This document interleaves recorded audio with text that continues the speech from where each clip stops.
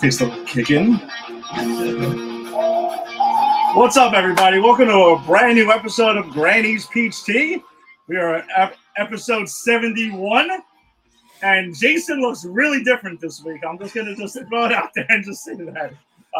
Is it multiplying? I think it is, or maybe it's like multiverse Jason. But we call multiverse Jason Don Owens. What is up, man? What is going down, guys? So happy to be here. We got a lot of great content to talk about today.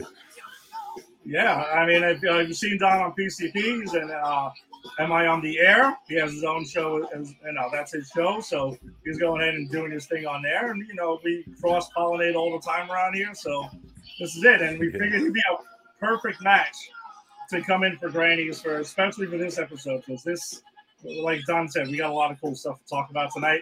And if you've seen the show before, you know Rick already. Rick's been on us. He was on his Hawkeye run with us because that's his man right there. Joined us for the Batman review and for our Spider-Man No Way Home review. Some of our biggest episodes to date. So, Rick, what's going on, man? Feeling good. Just rewatched The Boys, so I came in here all pumped up. Threw a T-shirt on, remind me of Mother's Milk for a bit. Nice. That is a shirt he would be rocking. So, no, I'm just pumped to talk about these things. Haven't spoken with you for a while. And I think we've just really been blessed the last 7 days. Yeah, it's been a lot between Thor: Love and Thunder. We've gotten Miss Marvel. We've gotten The Boys.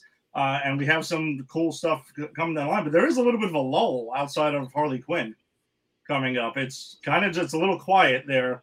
We got Harley Quinn. We got the DC Super Pets, which, of course, we'll talk about and we'll see it, and we'll hope it'll be fun. We know it'll be mostly a kids thing. It'll be fun. Of course it will. I mean, look at the cast they got. Yes, it'll be there. Jason will probably take his son to see it. It'll be a lot of fun. Rick, would you take Helen to see that? It would be her first movie if I did. So. Oh, okay. Not maybe. Trolls? We saw those at home. She was too young. Okay. Yeah, so it'd be her first movie. She could hold her own bucket of popcorn and have her own candy. I think it's almost the right time for it. Nice. All right, that would be sorry, just sharing the show out there quickly. Yeah, that would be a nice one, I think, to get her started with, though. Hell yeah.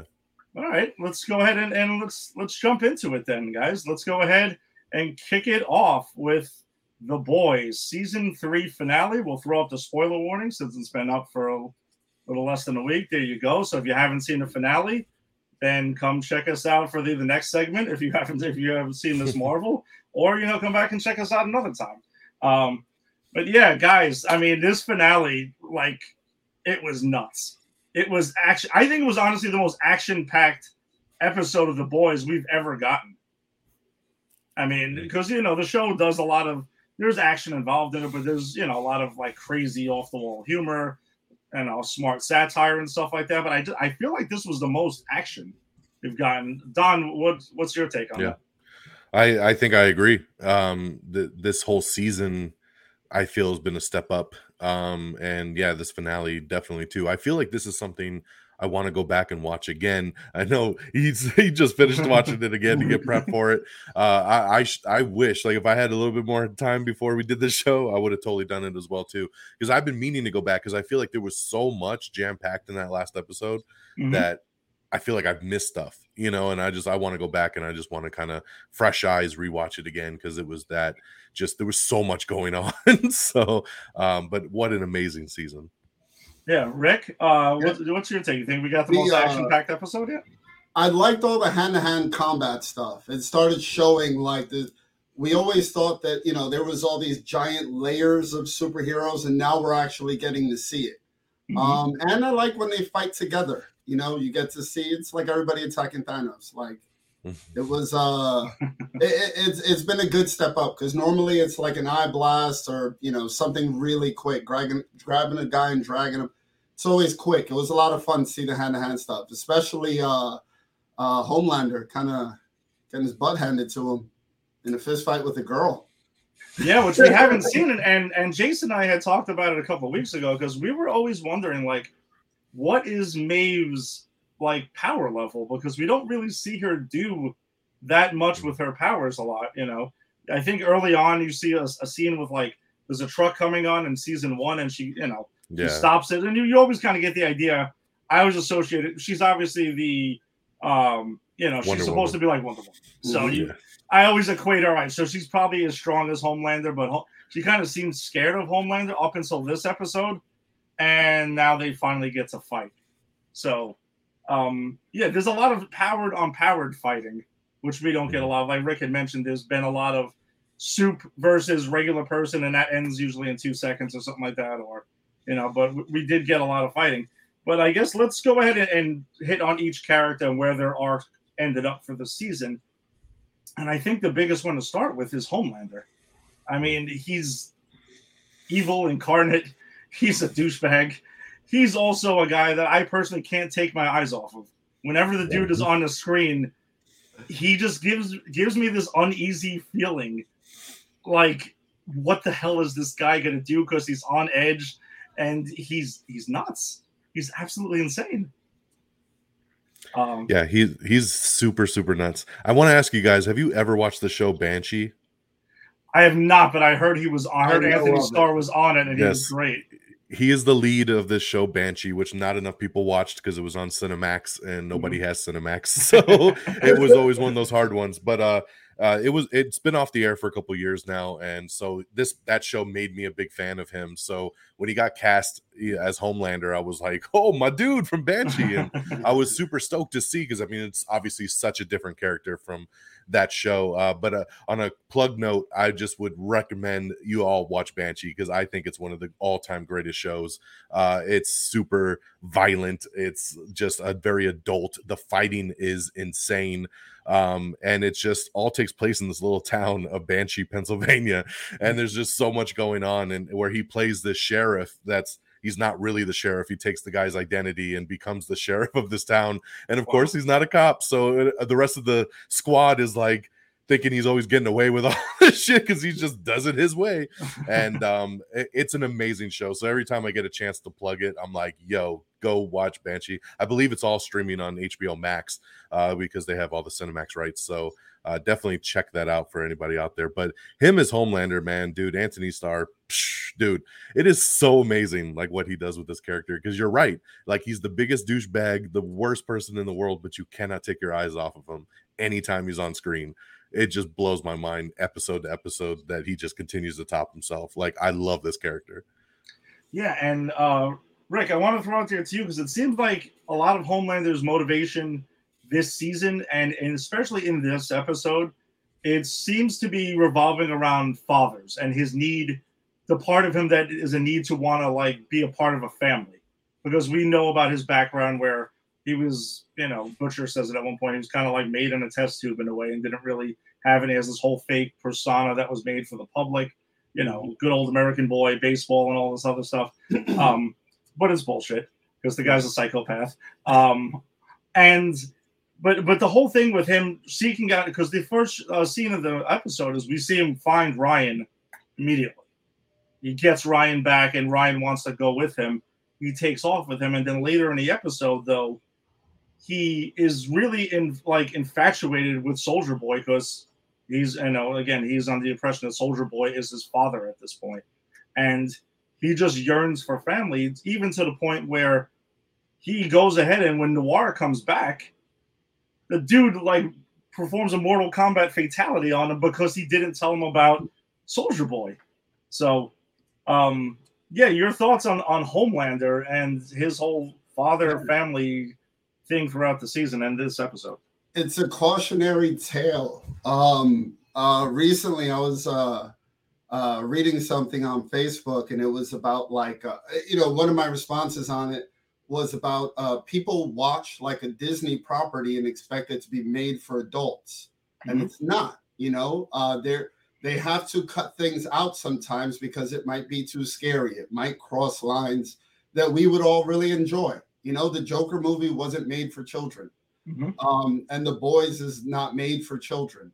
But with that switch up, I feel like they kept a great cautionary tale for guys our age to guys to like 20 years old. And that is, you know, you saw Homelander grow up without a father, and you see the vacuum that it creates. And then you get the juxtaposed with Butcher growing up with his father, who was a POS, and you see the vacuum that creates. And then, you know, we get to see, oh God, his name's escaping me. Huey? Huey. Yeah. We get to see him with his father. Yeah. And we get to see the relationship they have, the admiration between the two of them. You get to see there's less hate in his heart. You know, there's less angst. There's, you know, he just we get to see what it's like for you to stay home and be dad and like guide a child, you know, and build that bond with them. You know, obviously it's not fair. Like, not every guy that grew up without his dad is, you know, would do things like that. Yeah. You're right. But I think that they just are taking the opportunity to give us like multiple examples. Mother's Milk being another one. You know, a dad that's making mistakes, but he's trying to be the good dad. Mm-hmm. I think it's just a great tale, you know, to give us, you know, to give men a little bit of like, hey, this is what this thing looks like. You know, these are the holes that it can create. I don't know. I got a lot of that this season from it. Yeah, oddly enough, I feel like that was the underlining theme of the season, and concluding in the finale it was revolving around family, which on the surface, when you watch the show, when you got guys jumping into pee holes and exploding people and, you know, the hero-gasm and everything else, you wouldn't be like, oh yeah, this is just show. This is a family show, actually. That's kind of what it's about. But I just kind of felt like that's what it was about. And when Homelander goes ahead and sees Soldier Boy, and then he is kind of like rolling out the red carpet for him. He's like, hey, you know, this is my dad. This is what I've always wanted. And meanwhile, Soldier Boy's coming to kill him, but is also struggling with that decision the entire way as they're getting to Vought Tower, because Butcher's like, dude, we got a deal. We have a deal. We had the deal together. You're going to kill him. He's not really your son. You know, he was in a test tube. It's not what you think. And then leading up to that, you see the two pretty much Homelander's like, oh, dad. And then you got, oh, wait, is this my son or not? And then when they finally face off face to face, Homelander gets super desperate, brings Ryan out, and is like, look, your grandson, here he is, and stuff like, you know, try to melt your heart. And I also just wonder, was Homelander kind of scared of Soldier Boy also at that point too? Because that's the first person that we know of that hurt him and went toe to toe and held his own with him. So he's had bruises and stuff, like Maeve alluded to in the last episode. You know, you got some cover up on and stuff. So yeah, there was definitely a lot of that. And then Soldier Boy's total rejection of him, and is like, man, if I would have raised you, you would have been such a disappointment, and really breaks him down right there. And then that ends up leading to like the big fight in Vought Tower, which, I mean, you had Soldier Boy versus Homelander. You had Homelander versus Maeve, which we finally got. Soldier Boy's fighting against Butcher, who's also fighting against Starlight. And then you get, you know, Huey in the mix is trying to evacuate the entire Vought Tower because, you know, we've all seen how much BVS got shit years ago about their collateral damage and everything. So, you know, collateral damage is a thing in superhero stuff. But yeah, it was just really wild. And then you see Butcher looking at Ryan the same way, just kind of like somewhat of a father figure as well. And Soldier Boy throws it in his face like, wait a second, your wife, Homelander, banged your wife, and now you're watching for this kid? Like, what the fuck? So the family elements are just really twisted in this damn show, man. Like, so twisted. Only the way they can do it. Don, go ahead. It seems like you got something there. Go. I mean, nothing special. Just it's twisted. It's all so twisted. Like, every way that you kind of beeline each character to each other is just mad twisted. But that's what you expect. I mean, that's what sets this so far apart from anything the MCU's doing or DC's doing, is just that it is this weird comic book land, but it's just so on the whole other end of the spectrum when it comes down to it, like what these characters are doing, what we see on screen every week. from every single episode, what they throw at us that we're just like, how are we watching this right now? It's insane, but that's why we love it. It's so unique and it's so special. Like, it's not your typical average of the run stuff, man. They show us the things that no one else could get away with, and that's why it's so amazing. No, and I as before we leave, what you just brought up, when I was rewatching it, that was probably the biggest scene of the whole episode to me. When I first watch things, I look for Easter eggs and I just want to enjoy the story. When I rewatch it, I'm trying to figure out what they were trying to say, And when I was watching that scene the second time through, it was kind of hard to watch. Because if you think about it, it's kind of like every boy's worst nightmare to have to fight their father. Like, even if you could win, you can't really win. And so, that with the bruises, but then when he started talking about him being a failure, like, that's where he really hurts him, and he's kind of the only person in the whole world that can actually really hurt him like that. Yeah. Because he's constantly looking down on other people and everything's a lesser being than him. But his dad, his dad is not a lesser being. And I just thought that scene was, it was a really good scene. I thought it was really good. I feel like there was a bunch of things going on there that maybe on the first time through I didn't really pick up, but on the second time, like, got a couple things going on there. Well, the other big thing that I saw that the showrunners were talking about was the big fake out they did. So those who are familiar with the Boys comics, that's pretty much where Maeve dies, essentially, where Homelander fucking kills her. And in this, it's more of like a hand-to-hand showdown, and he ends up like going almost wrestling style where he puts his thumb in her eye and it's like really looks like he's taking a lot of pleasure ripping her damn eye out. And it took him a lot to get there because she kept punching him and hitting him, and he's like, all right, get away, Maeve, not now, not now, not now. And she wasn't giving up, and that's when he fought back. And it was really a knock him out, drag him out fight right there that was there. But the big fake out being, most people who thought that he was gonna fucking just kill her right there. I think he just decapitates her in the comic. I understand, and that's that. But here it's like, no, she gets to hold her own. And then we see later on when Soldier Boy's about to go all nuclear, she kind of another fake out of a death, jumps out the window with him and tries to go ahead and looks like she's dead. And then we find out she survived, and the boys, went ahead and took her in as well. And to talk before we like leave that whole thing, Huey also makes a couple of interesting choices in this scene, and also earlier. The choice he makes during the battle is, if you remember, his whole motivation to taking the V-24 was because he felt like nothing compared to Starlight. Like, he couldn't save her, he couldn't keep up with her. This put him on a physical, even playing field for that. And then we know going into this that if he takes it one more time, he's going to die. And in the beginning of the episode, Butcher goes at it, which Jason and I had talked about a couple of days ago, was he stops him, which I kind of saw coming, that he wasn't gonna let him go through with that. And he reminds him of how he looks. He reminds him of his brother, who we had flashbacks to. But then the V-24, he's got one more in it. He sees Starlight's in trouble with her fight with Soldier Boy. Instead, he chooses to not take the V-24 that he has and add more power to Starlight so she can draw more energy to take down Soldier Boy right there, which I thought was a pretty big choice for the character to make, considering where we started with him during the season. Yeah, he did the right thing for once. Yeah, totally. Yeah, and because he was killing himself, and she was trying to warn him repeatedly about it, and he decided, all right, let's just go ahead and lean into her and let me help her and support her in this whole battle that's here.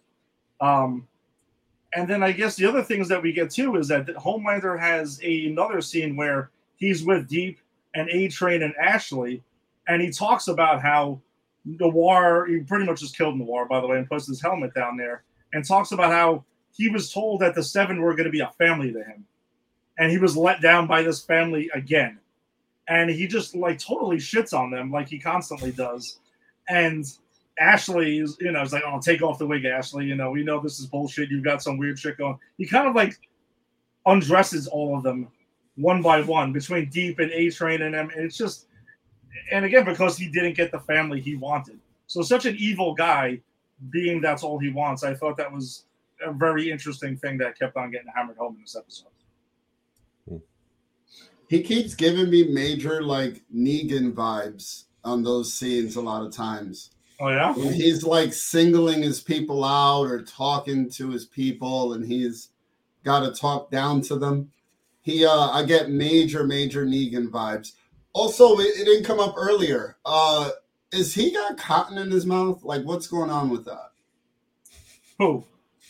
Homelander's lips. I don't think so. Why? Were you thinking? I mean, he looks like he's got like some Marlon Brando thing going on with his lower lip, like some Godfather thing going on.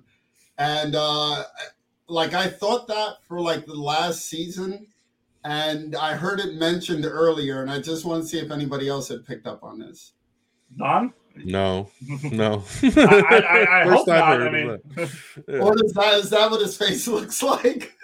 I mean, Don, you've seen him more than actually we have. For a couple of seasons. Is that I mean, he looks totally different in the show than like he normally does. Like, and especially like in Banshee, I mean, he's got brown hair. He's always got a beard. You know, like I mean, he looks totally different. So seeing him blonde and clean shaven was a shock when the show first started. So I mean, it is like I think he just has weird lips, and that's why he's always got the beard because it just takes away from how distinct his lips are.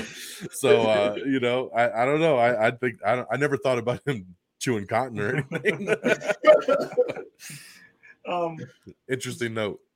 So before they leave the tower, though, I thought it's interesting too is that Ryan makes his own choice. If you remember back to the season 2 finale, when he walks past Homelander and leaves with Butcher, they kind of go off and that's it. They pretty much twisted it around this season where Ryan makes the choice to leave with Homelander and walk around Butcher because he kind of sees Homelander as more of his dad, at least at the moment. Because, I mean, the kid, you can imagine how fucked up this kid is at this point where, you know, he's been hidden from his father and he's seeing the shit he's seeing and, you know, killing his mother and everything like that. And I thought that was a pretty cool parallel from finale to finale, from season to season, that you kind of just flipped it around. And we'll get to where we see Homelander at the end of the episode in a second, which is every time I think the guy can't become more unhinged, they just keep on pushing it further and further. Yeah, they just find a way. But the fallout of all of this is pretty much the doc gives Butcher 12 to 18 months to live, right? So because of the effects of taking the V all the time and everything, the temporary V. So he's pretty much given that, and he cracks me up again as he's just like, you know, lights up a cigarette and is like, well, I guess if that's all I got, you can just fuck off then. And that's pretty much it, because you just told me I'm going to die, dude. Mother's milk comes clean to his daughter, pretty much saying, hey, this is the family business. This is what I do. You shouldn't be ashamed of it. Your grandfather wanted revenge on Soldier Boy, and this is kind of what I'm doing. So he's kind of got that done. Maeve survives, but powerless now after the effects of when Soldier Boy went nuclear again and kind of depowered her. So she kind of gets to live off with one eye now, goes off with her girlfriend and is like just off into the sunset. And do you think that's the last we're going to see of Maeve? I heard something with the producers and the writers that said like this was her exit from the show. Okay. But I think they chose not to kill her on purpose to always have that door open if they would like down the road. But it did sound like this was an official exit for now. Yeah, for now. That's the key, Don. For now. Just in case we need her in a couple of seasons. We always got to leave the door open. Yeah, of course. Exactly. Well, we don't know how permanent the effects of his blast are. I mean, we all saw Magneto with that paper clip. Please don't bring things like that up. I also was wondering. The chess piece move. That's it. Do you also think that maybe Homelander got weakened a little bit by the blast from Soldier Boy at Herogasm? Because they do show his nose bleeding a couple of times during the fight, and he is getting injured a bit more. I don't know. That guy, upon my rewatch earlier today, I was like, maybe that did happen. I don't know. Rick? I think he It's a just good got idea. hurt. The only Just got hurt. problem with it is the other two powered people were on 10th V, so their powers go away anyway. Yeah. Well, I meant like he took away Maeve's powers completely, and she was permanent V. And then I felt maybe Homelander's that powered where he just, I don't know, got weakened a little bit. But I think I'm just throwing it out there. First time we ever saw Homelander actually in a fight. Mm-hmm. You know? I mean, I'm Don. I'm kind of. It is he's running into his equal. Yeah, Don. I'm probably more on your side with this. I think he just finally met his match a little bit. Yeah, I just think he just got his ass whooped a little bit. It actually showed. We're not used to that. This is the guy that's been invincible. So finally having somebody be almost as powered as him, and he made a dent, man. Anytime you see blood on Superman or anybody else, you're like, ooh, they did something, right? So I don't think he really depowered him. I think he just got to him, Okay. Mm-hmm. Or if it's like how Arnold said, if it bleeds, we can kill it. There you go. Yeah, which they can never kill off Homelander until like the last episode in the show, because I can't imagine what the show would be like. I mean, it would probably still be good, but he's not the big bad of the show. He's like the captain of the show. It's just wild. That's pretty much what happens, and then Ashley deletes the footage of Maeve being saved, and kind of so Vought can't go ahead and chase her, which I thought was an interesting choice too, because she's obviously petrified of Homelander. But she kind of maybe is thinking, this guy is really over the edge. We need to do the right thing by Maeve and at least let her, move on. Yeah. Soldier Boy gets put back on ice, until he's needed, of course, again. Exactly. Till next time. Yeah, that's going to happen again. The Deep gets outed by his girlfriend at the end because now she's doing a book. She wrote a book and has a book tour and stuff. And that dude is he's another one who's just such a piece of shit. It's amazing. You know what, though? You were really hating on him last week's show, and this week he did do something for once. No, well, Rick, I was just trying to say I just didn't want... He must have heard your call out. Don, my whole thing was I was just trying to make sure that the Deep wasn't going to be made a one-note joke as much as it's funny. Of, oh, yeah, you're the fish fucking guy, and that's about it. He just wanted to see him do something besides the fish fucking, so... right. Yeah, that's all I was asking. Or octopus fucker. Octopus fucker, yeah. He's fucking the wild of the sea at all times. It's crazy. But then Annie quits, throws away her Starlight uniform, joins the boys officially now, which is cool to see. So I'm curious to see where that goes next season. And then another big thing is earlier in the episode, Homelander goes and sends Deep on a mission, and he even says, dude, this is going to be treason, but he's going to do it. He goes and drowns the fucking VP, the guy, the senator that was running for a VP over there, and then Newman, who was the head of the agency that they had there to keep the superheroes in check, she's now a VP running with the president, and she's going to get, obviously, there's going to be a soup in office, and who the hell knows what that will lead to, going into next season. So that was a big thing, and it ends, I mean, the boys part at least ends with, Butcher seeing this and is like, that cunt's got to go down. And that's pretty much it. So where they're going to be back to their shenanigans again.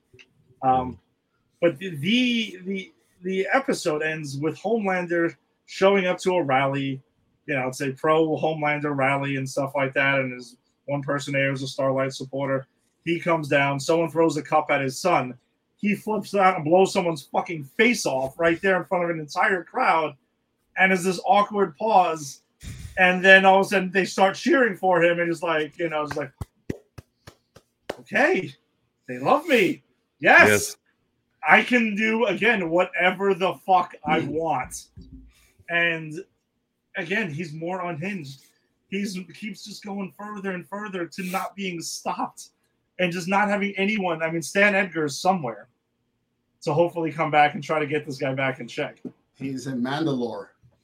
He's facing his crimes. Trying to get that Darksaber back. That's right. So, overall, I guess, Don, I mean, I know you had mentioned a little bit earlier. So, do you feel this is the strongest season of The Boys so far? Man, that's so hard. Probably. I mean, but it's really hard to say just because this show, I feel, just continues to outdo itself. Each season has been phenomenal. So this one was just really unique. I felt like they just kind of pushed everything a little bit further. I liked seeing like the Temp V and just kind of little things that they added. I thought Soldier Boy was an amazing addition. Like, I just felt like they kind of just took everything one more notch up this season. So I'd have to go back. Like I said, I really want to watch that finale again. But I think it probably is the strongest one out of all of them. I mean, each season has its big beats, but this one here was so solid. Like every single episode, there wasn't like a filler one in here. Okay, Rick, what do you think? I got to agree. I'm all over the place with that answer, but I think for me, all right. I love Sons of Anarchy. I don't think they made a bad season. I also hate ranking the seasons. And I feel like with The Boys, like I hate ranking the seasons because I'd be, Eddie, you know me, I'm a victim of the moment. Yeah. So like right now, I'm like, third season's the greatest. And then, like, I'll start watching some from the first, and I'll switch up. So I hate ranking them. I'd like to say that they just keep leveling up. I don't know if that makes them better. But are you a member of the Flash? Consistent and keeps me coming back. And I think that, as you know, the urethra scene, it was very difficult for me. It was difficult for a lot of people because, you're like, dude. That was almost my Negan scene when Negan smashed heads and like 30% of the Walking Dead fans just walked away. Like that was almost my Negan scene. And luckily I stuck with it because I loved the way it opened and it was an amazing season. So I like this show so much, I hate to rank them. Yeah. I love all three seasons. Genuinely do. I agree. They're super strong. You couldn't go wrong with saying any one of them was your favorite season. But I think there are certain aspects of this season where, and very much for the finale is why I feel this is their strongest season. Because I feel like, as much as shock was there, and I'm not saying it was just shock before, it's just that the shock is kind of over in some ways of like bloody and gore and evil superhero, asshole superheroes and things like that. And I felt this season had the most heart to it out of all the seasons. The father-family tie, story, and with a lot of people between Huey discovering after his father's dead that he really revered him and he was just trying to be a dad to him and stuff like that, even though his heart was broken and going through the toughest time of his life. Homelander, who you should have zero sympathy for at any given point in time, even Rick was mentioning it, almost made you feel like you might have a little bit of sympathy for him, but then you're like, nah, he's a dick, so whatever. We're still not going to do that. The introduction of Soldier Boy, like Don, you brought up, was such a strong addition and payback in general. We got to see more about Noir and his whole thing, besides just being the quiet, silent guy that randomly appears and disappears that Homelander loves. I don't know. I think it is, but you're right. I might be a prisoner of the moment. Maybe it's because it's the season. Who the hell knows? But such a strong season. So if you haven't seen The Boys yet, I don't know what the hell you're doing. Definitely go back and go on Amazon Prime Video, check that out, and watch the shit out of that show because season 4 will be here before you know it. And the first 3 seasons are fantastic, and it's not a hard watch. It's only 8 episodes each season, so it keeps it moving. And they also drop the first 3 like the first night all the time, so it's pretty easy to get through. All right, so let's go ahead and shift gears to the MCU. Totally shift tone. From The Boys, the insanity that's going on there, to the MCU's feel-good high school coming-of-age story of Miss Marvel here. And speaking of coming-of-age story, Tim Sabala's here. Kamala Sabala's husband. Kamala Sabala. We can't hear you. Hear me now? Hello, testing. Okay. Yo. What's up, guys? What's going on? What's going down? Same shit, brother. Same shit.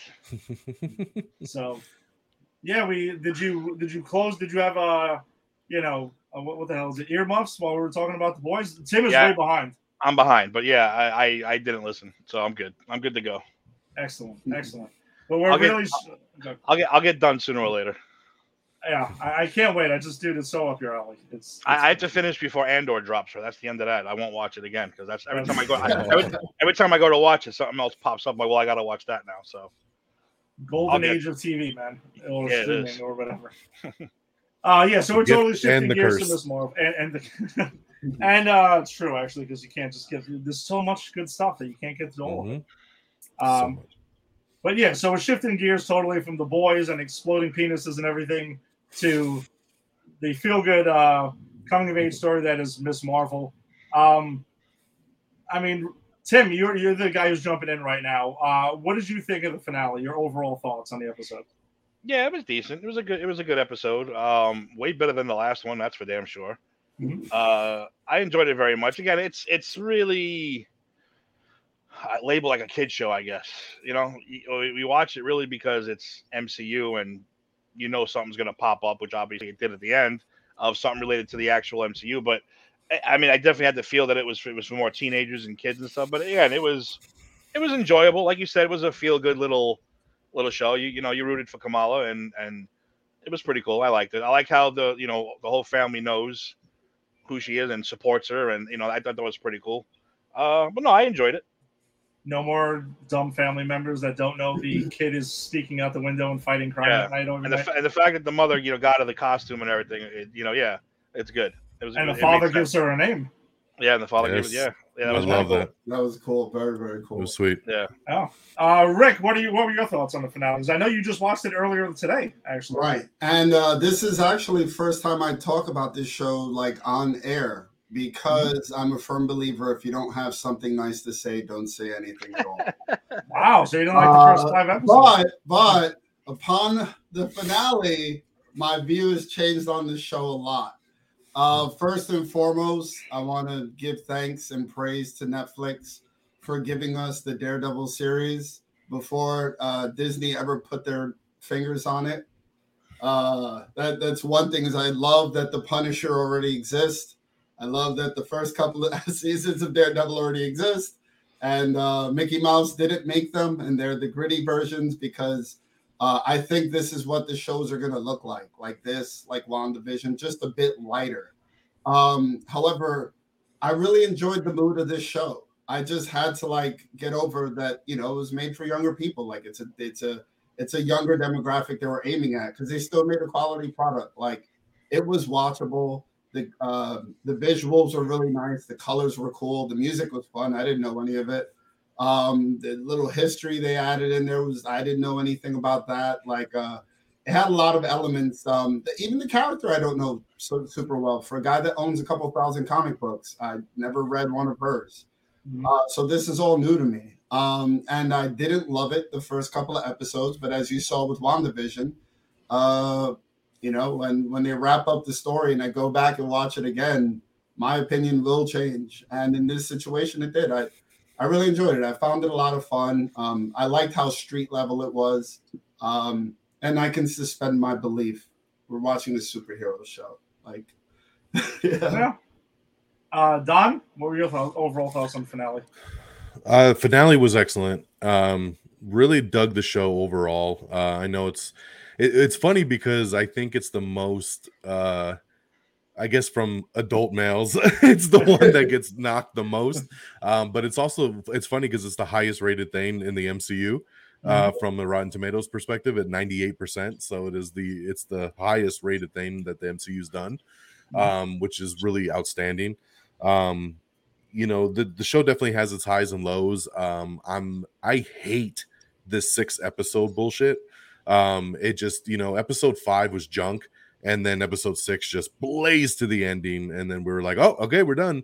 And there was definitely more growth that could have happened in this show if it would have breathed over a couple more episodes. Just go to 8. I don't know why 8 stopped kind of being a thing. And we're all trying to cram everything into 6 these days. But it was too much. It was way too much. Because, again, they're not even hour episodes. We're talking 35 minutes before credits, so that's pretty short, man, for only 6 episodes. But overall, I thought it was a pretty fun series. My daughter is 8, and she absolutely loves this show and wants to be, Miss Marvel for Halloween, and and is just super into it and really dug the finale last night, and especially the post-credit stinger that she went, I gotta wait a year to find out what happens next. Because she's also a big Captain Marvel fan, so seeing that kind of all come full circle was a big moment for her. Like it definitely paid off though. The finale was awesome. I think overall the episodes all hit for me except for 5. Yeah, I enjoyed it, man. I think people are expecting too much out of different shows. This was definitely more of like in the Spider-Man vibe. It was just a little bit more high school, laid back, funny. I love the way it was directed. I love the way that the choreography was. I love just the little nuances that they did of like the texting, and then it's up on the street lights, or it's in the street, like on the ground, like just little touches like that what made it very unique and stand out, like the music as well too, and stuff like that just made it sound so different and look so different than anything else we had seen in the MCU. So and I got to give it to Iman Vellani, who plays Miss Marvel, because she was just so good in this role for being a newcomer, first project in Hollywood, a big super fan herself. If you look back at her history, like she cosplayed as Miss Marvel and always wanted to be this character, and for it to come full circle, she's a big MCU nerd. Like I've seen her do quizzes and tests on the MCU, and she just kills it. And she's just so natural and just so charismatic in this role that you end up really pulling for her. And I think that's what makes the show, with the family aspects and everything else, that makes it really click. Don, I can't wait to see her and America on screen together. They can make that happen. Yeah, her and America Chavez would be Young Avengers cool. Come. Yeah, no, you're right. No, Don, you said pretty much took a lot of the words out of my mouth. That was well said. No, she is, as much as I enjoy the entire cast of the show, because I really do like everyone who's on it, she is essentially, to quote Reggie Jackson over there, like the straw that stirs the drink, right? Like she's just brings it all to life. And yeah, it is astonishing that this is her first role, like her first Hollywood role there, and she just crushes it and owns every scene that she's in. And she's tremendous. And then seeing her on the late, Tim posted in the Granny's Peach Tea Facebook group, she was on Jimmy Fallon and stuff, and you just see like she pretty much is Kamala Khan in real life. Yeah. And you're like, how could you not cheer for her and stuff? How can you not pull for her?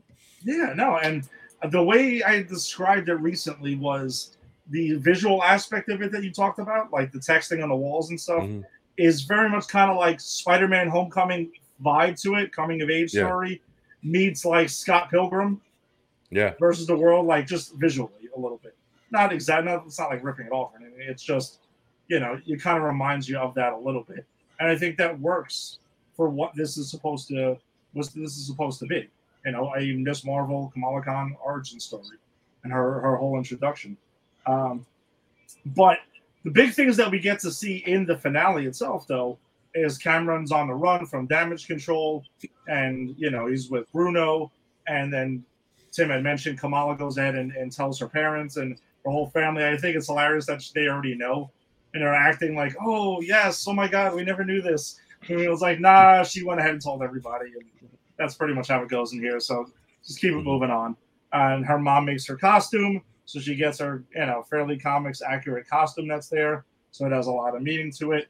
But then they go ahead and Cameron and Bruno are on the run, and they go to hide in a mosque that's there. And I think that the disguise that they're given to get out of there was Tim. That was hilarious. They give them the baseball caps. I was like, that's the MCU disguise. The MCU disguise, baseball caps. That's it. That's it. No one can ever know who you are if you have a baseball cap on. I didn't know the three of you who you were, because you all have caps on. I had no idea. That's we why look I wear like a cap us on the going show. to a baseball game. I didn't know.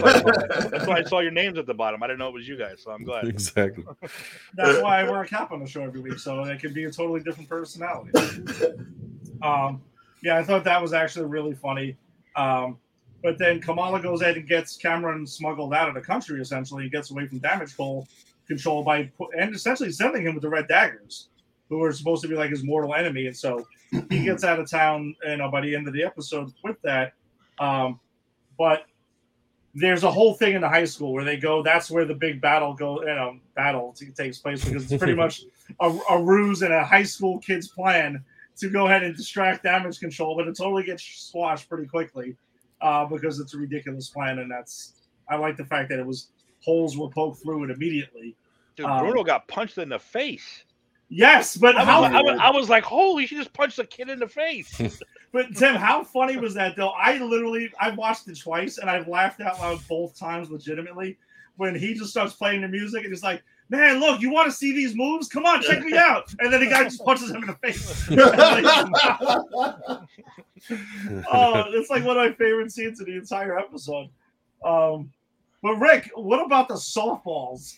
The softballs that were being used to distract them. What the hell was that? I was like, that's gotta really hurt.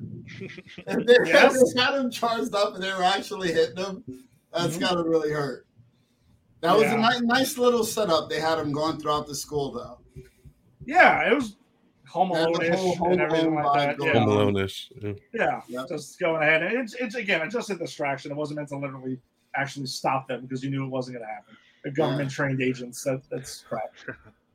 I gotta ask, though, because I'm curious for some opinions because I haven't had a chance to really talk about this show yet. Go ahead. But one thing that drove me nuts was damage control itself, right? Uh-huh. I was just gonna ask that.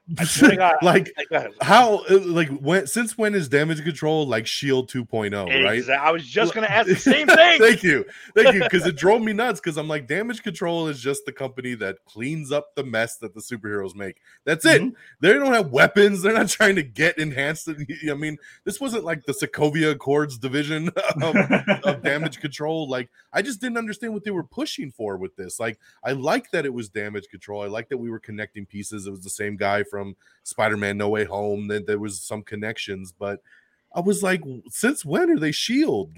So that was driving me nuts. So I'm glad, Tim, we were on the same wavelength there. Like, because I'm just like, every episode, I'm like, what is going on with damage control? Can I go into the realm on this a little bit? Oh shit! Here we go. I think, welcome to the realm. So, I think that the damage control has to do with the big reveal at the end in the DNA thing. Okay. I'm gonna be honest, I didn't see that one coming, but I think that now that we found out that Kamala Khan is the first mutant. Yeah, there you go. Okay, so how many? I got to ask you guys. Did you catch it immediately? Immediately. Yes. Yeah. Immediately. Okay, all right, good. I just want to make sure maybe it went over someone's head quickly. It's like a mutation. To the Mutant Registration Act and all of that. I think it's going to graduate to something like that, which will graduate to Professor X taking these powered children. Okay. It was the pause. That's just my Bruno's hopeful, pause gave it away. Well, I'm sorry, what was that? The pause? Bruno's pause. Maybe it's a mutation. Like that was for the kids who may not know. The rest of them was like, okay, we got it. What are we supposed to be? Some kind of Suicide Squad? Yeah, exactly. I every time I think of Peter Griffin going, he said it. He said it. He said it. Well, I think back of what that was it? Once Upon a Time in Hollywood, the fucking gift that's Leo. Everywhere. Yep, that's it. He said the word. He did the thing. Rick, that's actually a pretty interesting thing. So I guess this is follow up Don's point, though. I guess damage control has, become a government agency that maybe part of them does clean up and does a sanitation thing, and the other part tracks down powered people. It looks like. Yeah, possibly, but there's probably a certain way they need to go about it. That's why the guy from Spider-Man was like, yo, stand down. Like, we're not trying to do this all publicly. And then that chick was like, oh, hell no, I'm just going to do whatever I want to do. She called in more people. Yeah, she called in more. We need backup. Yeah. But I've heard that rumor, though, like that could spin off into its own kind of X-Men-y kind of thing, even like the drones, kind of early versions of Sentinels or something that they could kind of start down that path. So it could be, I could definitely see that lady obviously being burnt by being fired by the damage control. So she's going to start her own little ragtag group to find enhanced individuals. And I thought I saw an article pop up. I think it was on Variety or it was Deadline Hollywood, that the creator in the comics of Kamala Khan came out and actually said in the comics she was originally supposed to be written in as a mutant. So Kevin Feige was just kind of like, all right, we're gonna go that Yeah. route, and I'm sure it also doesn't hurt to pretend in humans didn't really happen. It's like, yeah, we fucked up. Sorry. Right. Just Well, pushing that to the side. It looked just like the Terrigen Mist last Yes, that's what I was gonna episode. say though. Every time they crystallized, and I'm like, Yeah. I kept waiting for it to still be a Eddie human watched that show. TV show, but I did. I did see every episode, and it was the task. I'm telling you right now. I saw the Don, first two episodes. The first two episodes they played in IMAX, and I went to IMAX and watched. I'm not the only asshole that did it. Yes, no, I was there. I was like, this is gonna be great. And we found that not so much. It was what it was. hey, Black Bolt's part of the MCU, man. Exactly. They did acknowledge that it wasn't a mistake that they went and cast the same actor to come back and do it. So they're acknowledging it and not acknowledging it. Yeah, Lockjaw was pretty commanding. Lockjaw's all I need. Yeah, I wish we did get a little bit more. But so pretty much, throughout that happens, and then Kamala ends up fighting against Damage Control, and then she really does the thing. She goes out and powers up. She's got the big hands and the big fist extended, and she's kicking some ass over there. And I thought it was cool that she's kicking ass, but then checking on them afterwards. You guys all right? I didn't hurt you? Okay, all right, fine. As long as you stay back, then we're good. So I thought that was cool, and we've never seen any heroes really do anything like that. This one's a teenager. So I thought that was another pretty cool little tidbit right there. And then, Tim, I want to ask you, I thought of you right away, because during that scene, there's a police barricade, and there are people behind it watching it.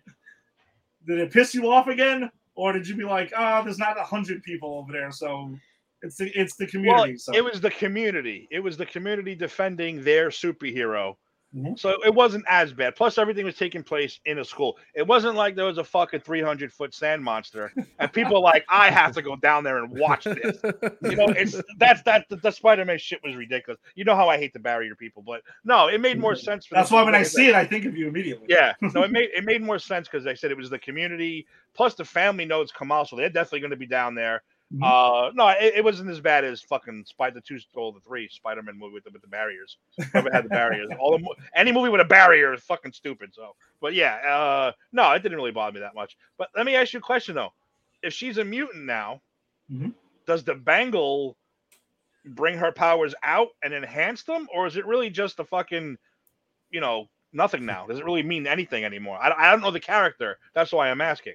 Well, the whole thing with the bangle, the way Bruno explained it, and I think it's important with these things to follow the MCU version of it, because this is, the comics are the comics and the MCU is the MCU, so they're two different. And she's totally different than the comics. Totally different. Completely. Yeah, that's what I'm saying. The way Bruno explains it is that's why the bangle reacts to you and not anyone else in your family. Is due to your genes being, mutated and stuff. So that's where the connection is. That's why, like, her grandmother didn't actually do that whole thing. Like her great grandmother obviously, reacted, but her grandmother, remember the story for a long time, was her grandmother followed the trail of stars and stuff like that, but really it was Kamala that was there for it. So that's why it didn't react when she had it and possessed it all those years. So that's at least my understanding of it, the way Bruno explained it right there. Yeah, because her power, they're a little weird. They are. Like what her powers are exactly, we don't know. She just makes light things.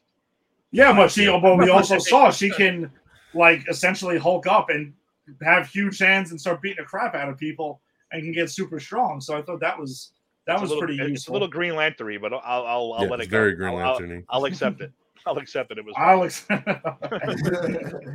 I'll allow it. But the fallout here is, we see a whole TikTok thing where everyone is loving her and praising her and stuff, and even the popular girl in school has come around and helped them out, and it's like, she saved my life, and she's on like Team Kamala now, essentially, where they're cool now. And that scene where Kamala's looking at herself in the mirror in her bedroom, just looking super confident now, like, yeah, this is me. I'm a fucking hero now. Like I've done it. She's living her ultimate dream. Like that's just wild to think about. Like she's going to Avenger Con, and we all go to these cons and things like that. But it's like, dude, she becomes a fucking superhero. So she's like, this is the coolest thing ever. And then her and her dad talk outside in the house and explains to her that in a way her name, is Marvel. Essentially means Marvel, like wonder, magical, Wonder. and Kamala wonder. means wonder. And she's like, well, wait a second. I love the line where she's like, oh, wait a second. I share a name with Carol Danvers. And her father's like, I don't know who that is. Yeah. But she's like blown away by it. And then she does the thing again where she goes and sits on the street light, the street lamp that's there facing New York City, which I thought was a really cool shot. You knew they were going to get in there. It was on the posters and everything else. So Bruno's going off to Caltech. The mosque is getting updated. All those things that they were keeping broken down for the women's area in the back are getting cleaned up. Cameron's with the red daggers. Yeah, and then we talked about Bruno dropping the X bomb essentially there, which I thought was really cool. But then the post-credit scene takes it to a whole nother level where she's laying in her room. Her bangle activates a different color, I kind of noticed. And she gets thrown into like a warp zone and spits out Carol Danvers, who's there, who's freaking out because she's looking around at all these posters of herself, like, what the fuck is going on here? And that's where we leave off. And of course, Miss Marvel will return in the Marvels next year, as Donna had pointed out. So we got to wait a little while to see. I gotta wait a whole year. A whole year. A whole year, exactly. All right, so Carol Danvers, though, she looked a little weird in the scene. She looked a little weird. She looked a little odd. I'm not all right. So I know online it's been a thing and stuff like that. Like Brie Larson is like a toothpick in this. Okay. Yeah. I didn't know because I had to go back and look up who that. I was like, I know the outfit. But They recasted her for the same. Yeah, I was like, she doesn't look like herself. Like, I was like, No. Is this an alternate or no? Well, All right. I thought I was freaking out. It was a couple different things because one, yes, like she's like super into fitness all of a sudden, and she has like she's shredded, like, but she's thin now, like she's super toothpick thin, but like with abs and like she's super cut. But so like that was the first thing that looked a lot different, right? Like she's so thin now. And then secondly was the outfit, because her Captain Marvel outfit was like almost like it was like a tracksuit, like it was just very like it was like yoga pants and like and then like a long sleeve kind of top that just happened to have the logo on it. So I don't know what that suit was. Maybe we'll get more answers, but hopefully she's got more suits in the upcoming movie, because I did not like this. This was very like I'm about to go to bed, but I still keep my jammy superhero outfit on. I sleep in. But I mean, it was cool as hell to see her, because you expected it. I mean, from day one, I was like, Captain Marvel's got to show up, right? Because there had to have been a connection, knowing this was going into that movie. Something would have had to tie it together, whether it was her or Monica Rambeau coming back and doing something. So had to be somebody. It was cool to see that it was Carol. An interesting thing now. So now I'm assuming that Miss Marvel's in space somewhere and they totally just flipped spots, and she has to go, figure out like, how do I get back there? And why did the Bengal do that? I feel like there's some sort of 10 rings connection. I feel like there's something tying with the beacon that was in the 10 rings, because that was sending out a pulse symbol in that after credit scene that Captain Marvel was involved in, and that there's something pinging it, and maybe that they found out a way to, lock onto that ping and it flipped them spaces. I don't know. But it's very interesting, because I do feel like the technology, that Bengal really makes me feel like it has something to do with the 10 rings, that that's going to all be connected at some point. A lot of big speculation. Just sucks a year though. Like that's a big gap to leave a thread dangling like this, of just like, oh, we'll pick this up in literally a full year, because that movie doesn't come out to July of 2023.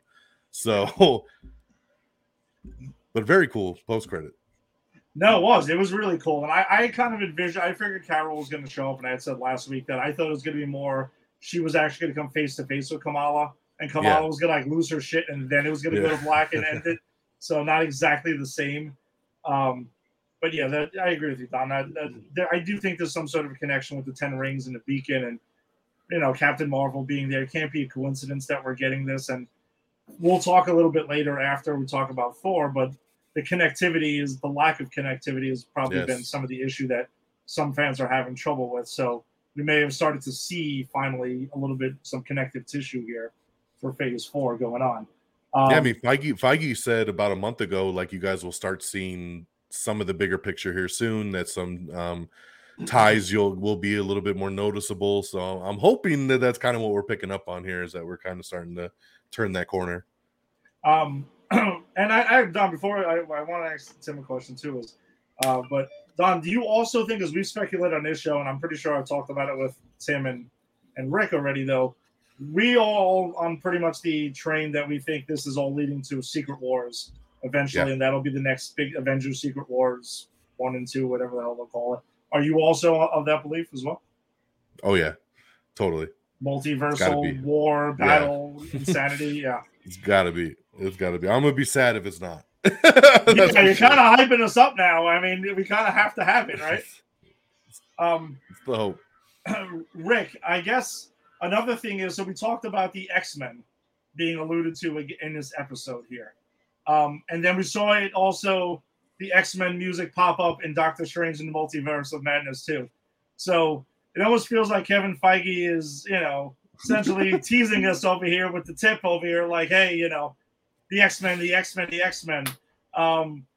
you think it means that they're coming sooner, or do you think they're fucking around with us?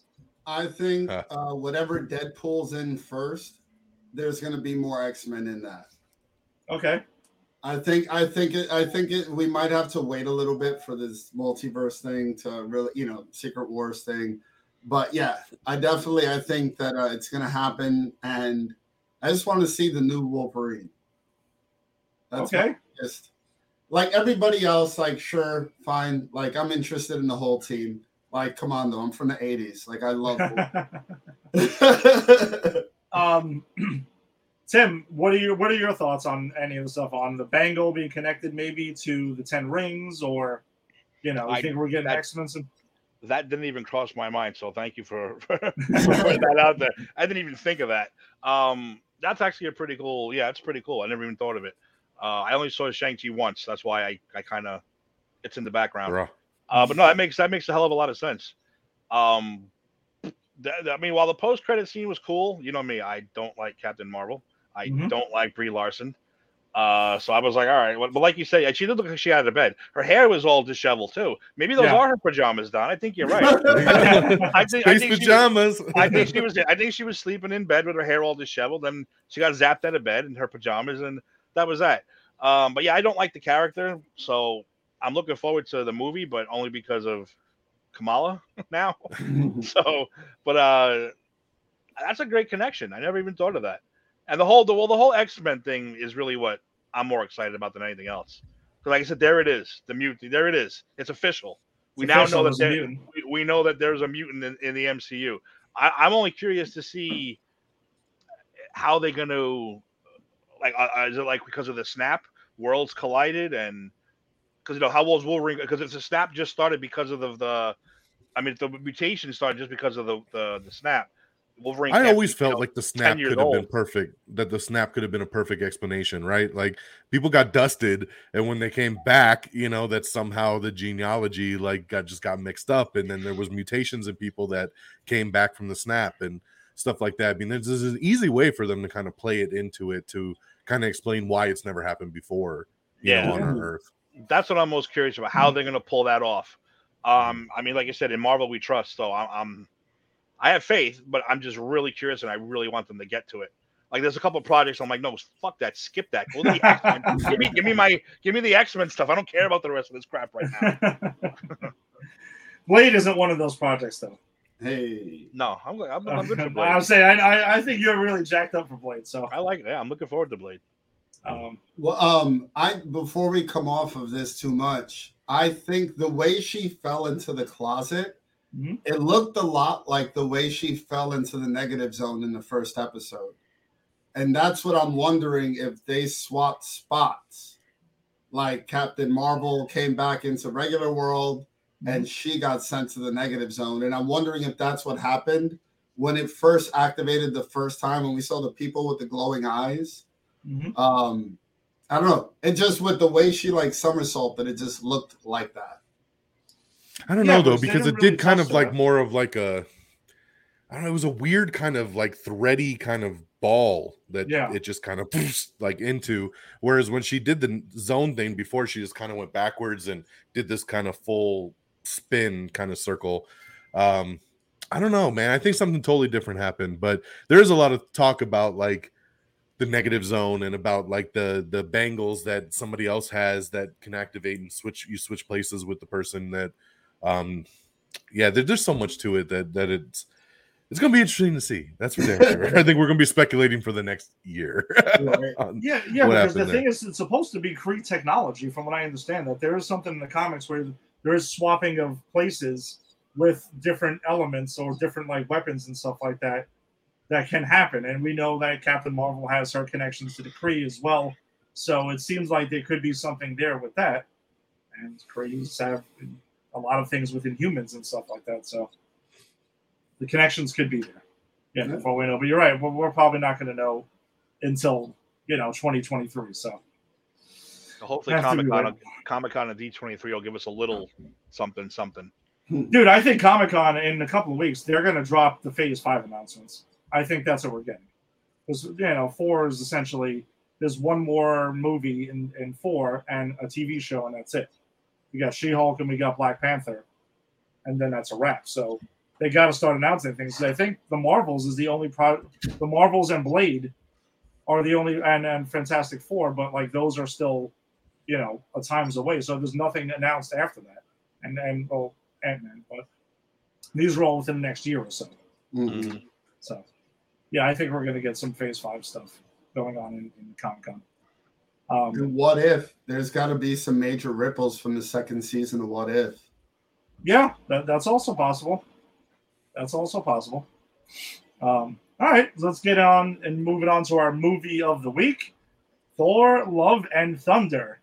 Who would have thought to be one of the most apparently divisive films in the MCU? I mean, let's jump into it. Tim and I saw it again on IMAX on Sunday with his son Jax. So the fact that we saw it again probably tells you a little bit of what we think of the movie. Rick, get us started with your overall thoughts of Love and Thunder. I really enjoyed it. I first watched the first showing, so I didn't have anybody else's input. So I was able to leave the theater with my own, 2 cents on it. It was a lot of fun. The music was good. The scenes were cool. It had a lot of my favorite people in it. It's a character-driven movie. I love Chris Hemsworth as Thor. So, I'm going to enjoy it. Were there holes? Yeah. Were there things they didn't do right? Yeah. But it gave me what I was there for. Okay. Now Helen's giving you what you said.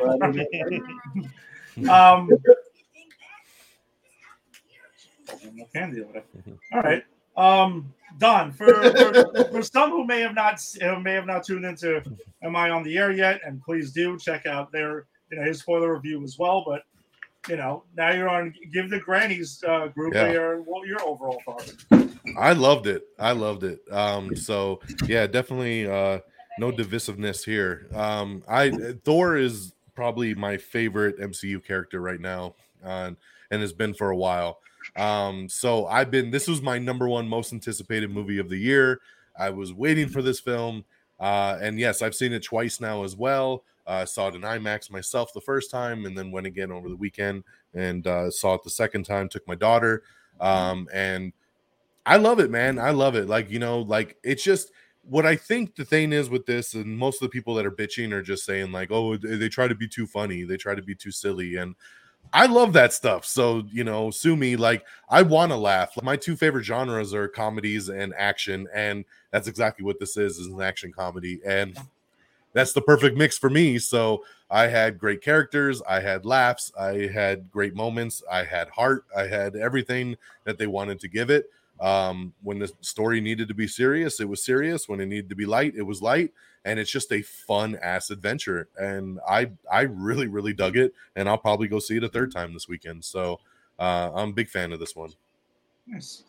Tim, your overall thoughts on the film? Yep, same exact thing. Don, I said the same exact thing this weekend. I said Thor is my favorite MCU. I hated Thor the comics and the cartoon because he does, Yeah. me talk like this. Yes. I thought he was a stupid character. I love what the MCU's done with him, and he is one of my favorites. Yeah, I saw the first trailer. I knew exactly what this was going in. It was going to be Ragnarok on steroids, probably. They're gonna step it up, the comedy. They're gonna step it up. The visual of Taika Waititi's a lunatic, and this shows how good he is at these movies.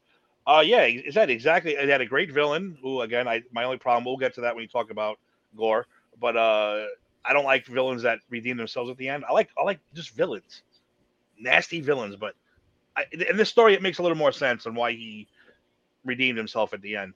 But Christian Bale was fantastic. I told Eddie too. I said he's creepy as shit in this movie, and that's a good thing. Yeah, and like you said, the comedy was there. It was a good way for Jane's story to end, supposedly. No, I loved it. I loved the comedy. I loved all that stuff. Yeah, I also really enjoyed the film. I thought it was, like you guys have said, it was a blast. I was smiling the whole time. You kind of knew what you were getting. If you're someone who didn't like Thor Ragnarok, then I can see, yes, Bear, we're talking to you. You're not going to like this. But I enjoyed it. I enjoyed the hell out of it. It was a lot of fun. It was kick-ass action when it needed to be. I love Christian Bale. He's already my favorite actor. So seeing him as the villain was fantastic again. I thought the Thor-Jane relationship was the strongest it's ever been by far. And I thought they did a great way to redeem that. And like Tim had said, to kind of give her character, bring her back and give her a nice way to wrap her up, because she's kind of been settled off screen up until now. She's been written out of for a few movies, not counting the little blip in Endgame that we saw her in the past and everything like that. That doesn't really count. But she's kind of been written away off screen. They broke up and moved on, and that's it. But it was great to see them together again. And I think maybe the only slight drawback that I would say, but it wasn't totally unexpected, is the Guardians needed to be in this film for the sake of the overall MCU. But for this story, no, not really. But you have to address what happened. They did go off after Endgame. Right. You had to do it. So they were there for what they needed to be, and that's fine. But I know there were some people crying about, the Guardians got, pushed to the side. They were there what they were supposed to be, and that's it. The relationship soured. They moved on and went their separate ways, and that's about it. Because you can kind of tell Thor looked like he was done with them. They were done with him. That breakup needed to happen. So yeah, Thor wasn't done. Thor wasn't done with them. So? I thought he was being sarcastic with them.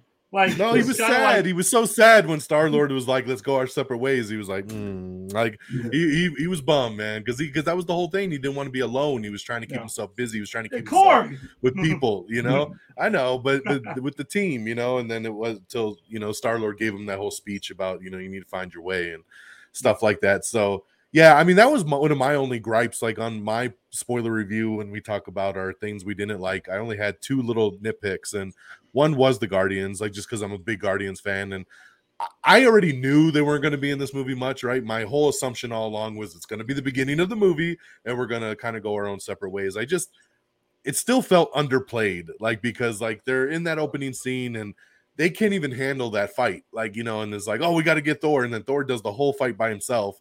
And then they're just like, cool. And then we're like, oh, there's distress signals. Let's split up. And you take that side, I'll take that side. And I was kind of hoping they'd come back at the end and kind of help out, and come kind of full circle. And it could have been a nice little like, hey, thanks for the save. And we'll see you down the road kind of thing. Unfortunately, they didn't go that way. I did read a thing with Taika where that was talked about at one point. And then they said, oh, well, a lot of movies do that. So we wanted to do something different and just have it be Thor and Jane at the end. But I would have taken more. It would have been just nice. Not that it was needed or we needed much more, but it was too much of a tease. They got everybody there and they just didn't really quite do anything other than a couple quick chuckles. And then my second thing was just Sif, man. I was so happy to get Lady Sif back, and same thing kind of in two scenes and doesn't really do anything. Got her arm cut off. Her arm's in Valhalla. And but she is not. So I was really stoked when I heard she was going to be back in this, because she's also missed the last several films. So I was like, cool, Sif's back. And again. It would have been nice to at least maybe seen that fight with Gore and see her get her arm cut off and all that kind of stuff. It would have been a little bit more for her character, maybe, if we got to actually see that fight before the distress signal. But those were the only two big things that really kind of stood out for me that I was a little bummed about, after I saw it, that kind of stood out. Okay. No Asgardians of the Galaxy. Maybe we thought we were going to get down the line there. So yeah, I guess you started off, so I guess we'll keep going. A nitpick that I would have also is just the idea at the end. Like, as much as I like the fight with the kids and they all got the power of Thor, and they got to kick ass, like, I like what it resulted in. But when the hell is Thor giving his powers to people temporarily like this? When is that a thing? I was like, you kind of just could have touched on it at some point previously, but it kind of just happens out of nowhere. And as Jason would say, hand wave, okay, don't worry about it. We need to get to a cool scene, so let's just get there and whatever, it happens. But I don't know. Very, very small little things there. Otherwise, I enjoyed the shit out of everything. It was a badass teddy bear, though. Yes. Well, yeah, there was. It's true. That is true. I guess let's start off like we typically do. We'll go by character. So some of the criticism that Taika Waititi gets is that he supposedly makes Thor dumb.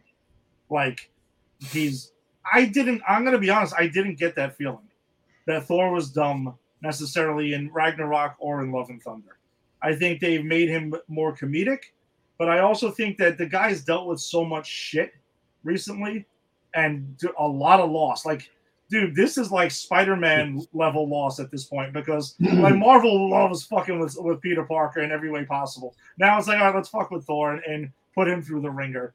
And that's what it is. And I kind of feel like it's one of those things like, unless if you don't smile, you're going to cry. So that's how much pain that the guy is in at times. And when he needs to know, especially in Love and Thunder, when he needs to get down and know what's what, he knows it. It's not like he doesn't know what the hell's going on. He tells Zeus off. Like, really, you've lost your way and all this other stuff. So I thought that was cool. And I don't know. I think they have a good balance of him being a kick-ass, badass dude and also, like, fun-loving. Rick, what are your thoughts on Thor in Love and Thunder? I love him. I mean, he's a bit silly, yeah. But he's also, like, by far the most tragic figure in the whole Marvel universe. Like, he's more tragic than Spider-Man only because his family was larger. It's a great character. It's a tragic character. I think he's funny, but I think we always catch him in the middle of ups and downs. Captain America was always out there like fighting for something. I feel like Thor is such a good fighter that he's caught up in all his free time. You know what I'm saying? Like, when we see him fight, his fights are short. He doesn't have to plan too much out, so he has more time to contemplate and brood on all the terrible shit he's gone through. It's like, if anything, if you're not going to cry about it, you got to laugh about it. Like, his character makes a lot of sense to me.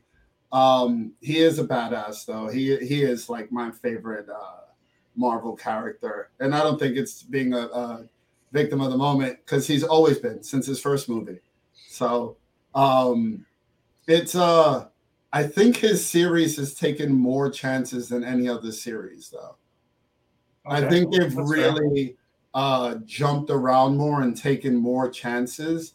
And other than the second movie, they've all paid off. That's true. Tim, do you think Thor was maybe overpowered in this movie? Like, they made him too strong?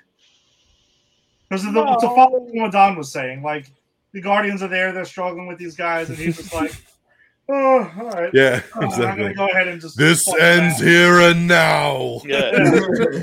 I don't think they made him too powerful. I don't think they made him too powerful. I think he made the Guardians look kind of weak, though.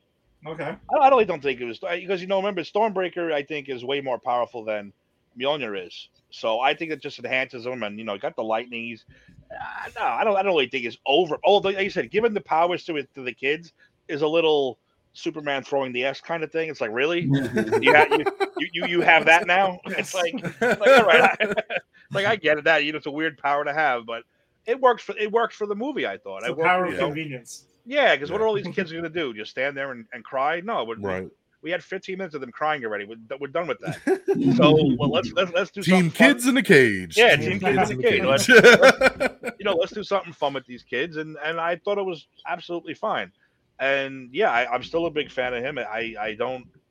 No, he is my favorite MCU character right now because, like Rick said, I think he's had the most tragedy. I think he has to be comedic at this point. Who do we have that's technically comedic in the MCU? I mean, Iron Man was a wise ass.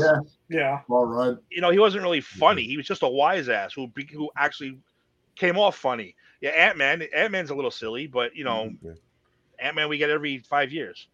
So it's like we don't get Ant-Man a lot. Yeah, we don't get Ant-Man a lot. So Thor has to be and I think it's funny giving the most comedic stuff to the most powerful guy in the MCU. It gives a lot of, because again, do you want to see me come here to drink beer? No, I don't want to see that bullshit.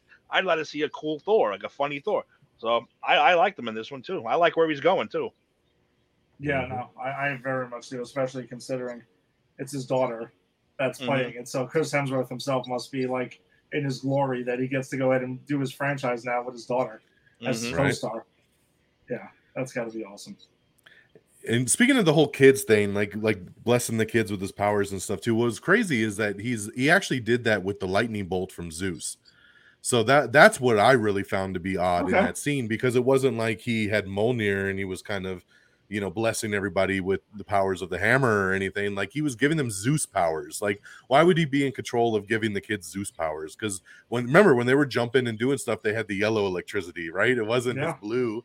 So like, that's what I just found more funnier, was that he was actually doing it with Zeus's stuff. Maybe I did like that it was. So maybe he just needs a conduit of some kind, any kind, right, any magical conduit will do. He's got the Odin son speak now, I guess. He could just bless things, right? Because he did bless the hammer to take care of Jane and stuff. So obviously that's something they were kind of alluding to.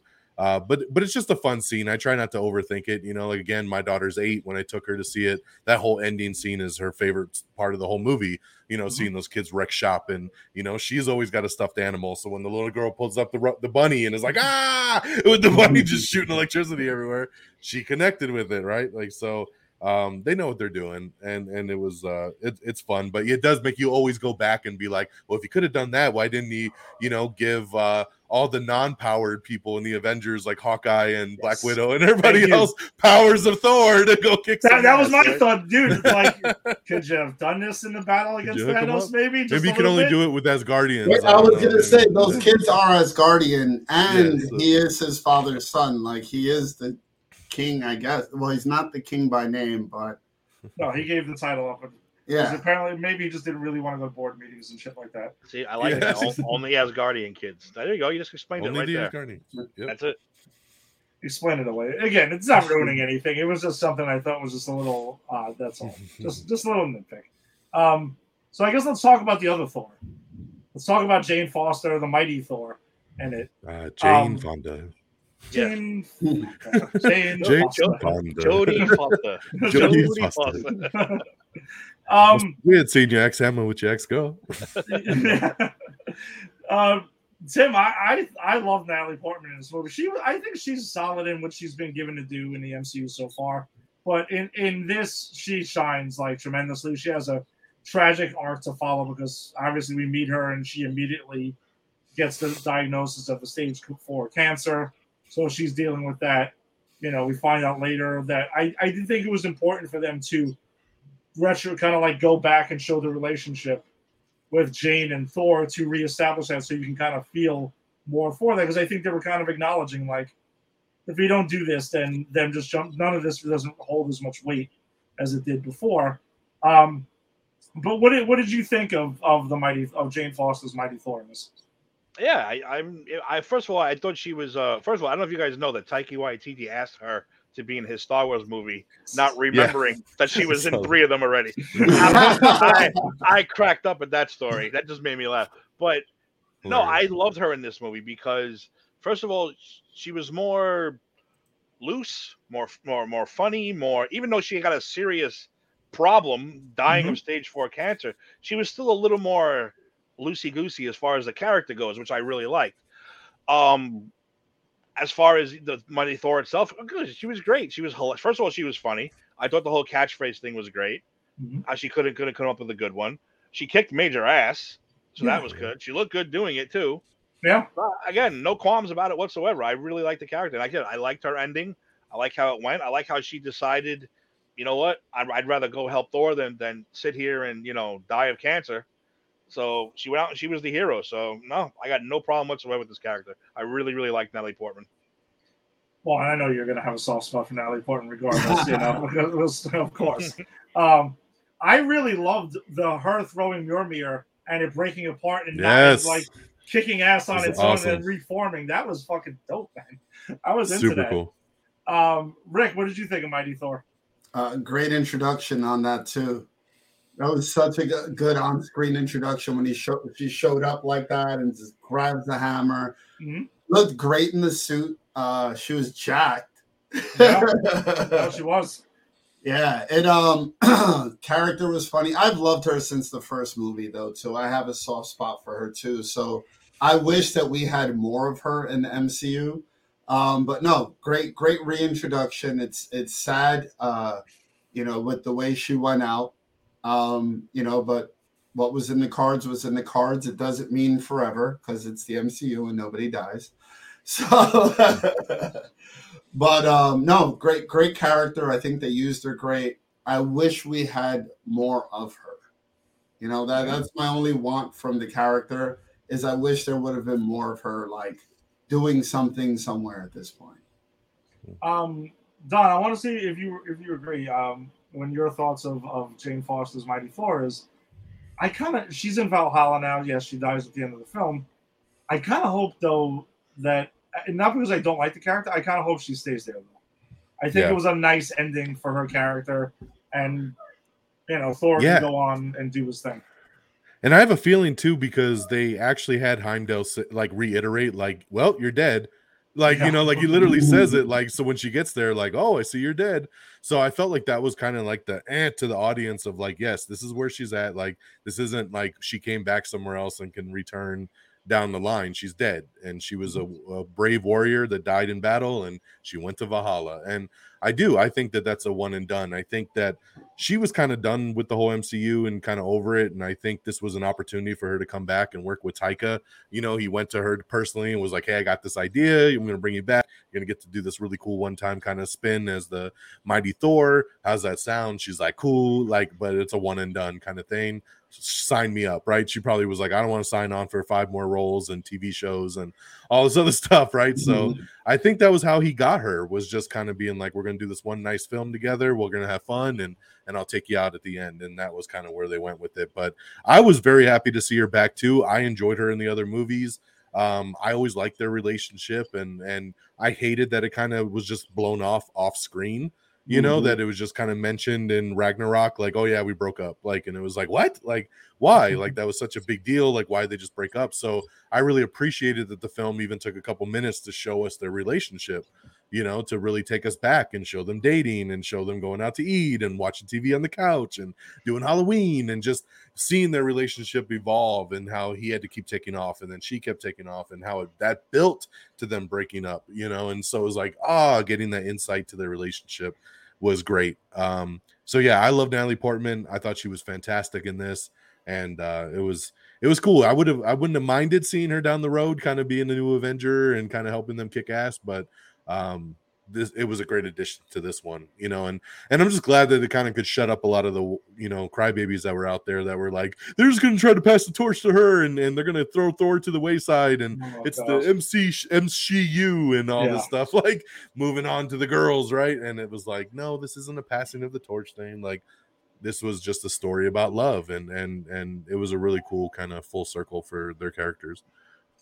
Yeah, I fully agree. Yeah, because there was a portion of people out there, crying that, oh no, they're gonna get Hemsworth's done. That's it, passing on the torch. It's like, kill him off, if you actually watch the film, it's like not even close. She's clearly a supporting character. And Natalie Portman's not signing up for 3 or 4 films, so I don't.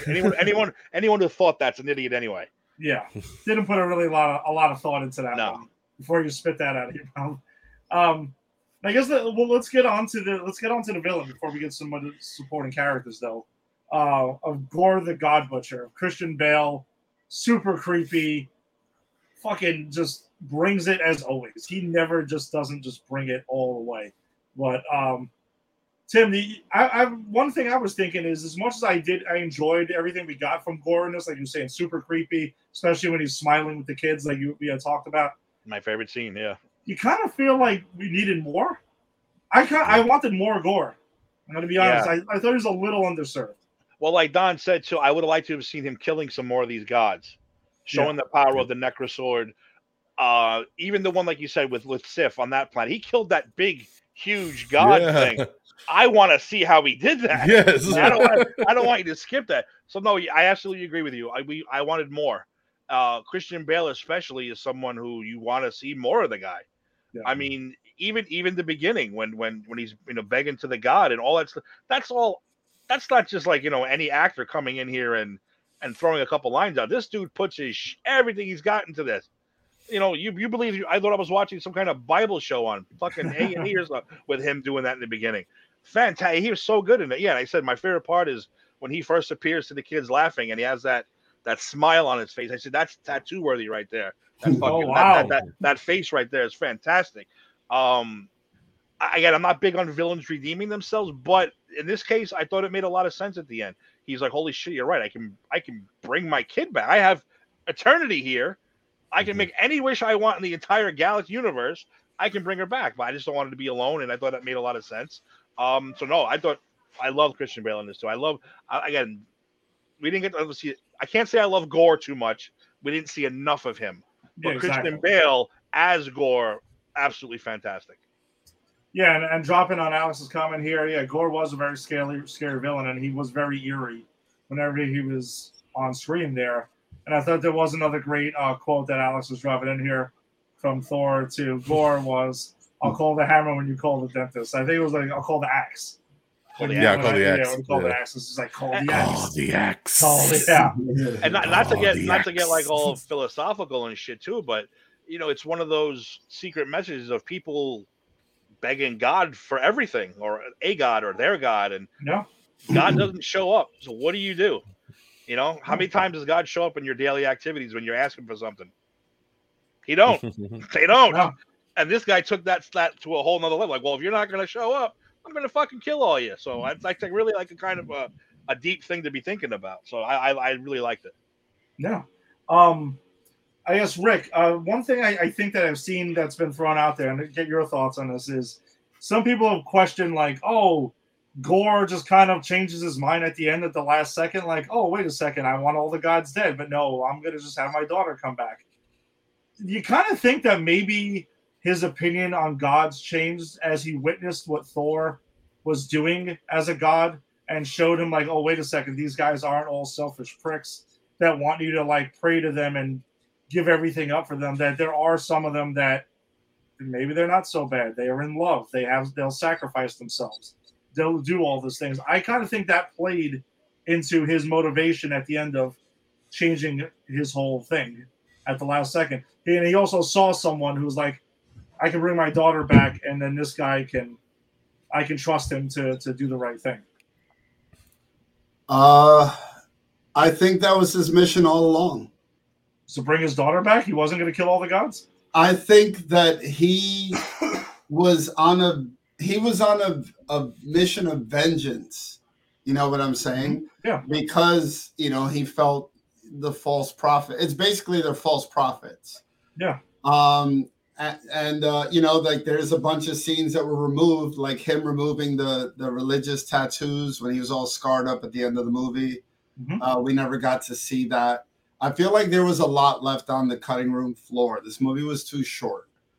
And I feel like those religious elements were walked over. And I feel like those religious elements would have gave Christian Bale the opportunity to have his own joke, like Joker in Dark Knight villain, Okay. I felt like his character was very like Cheshire Cat when he was in the spaceship. Like the way he was just kind of in and out of it when they were fighting and on Earth, he was just kind of in the background. Like I love the spookiness of his character.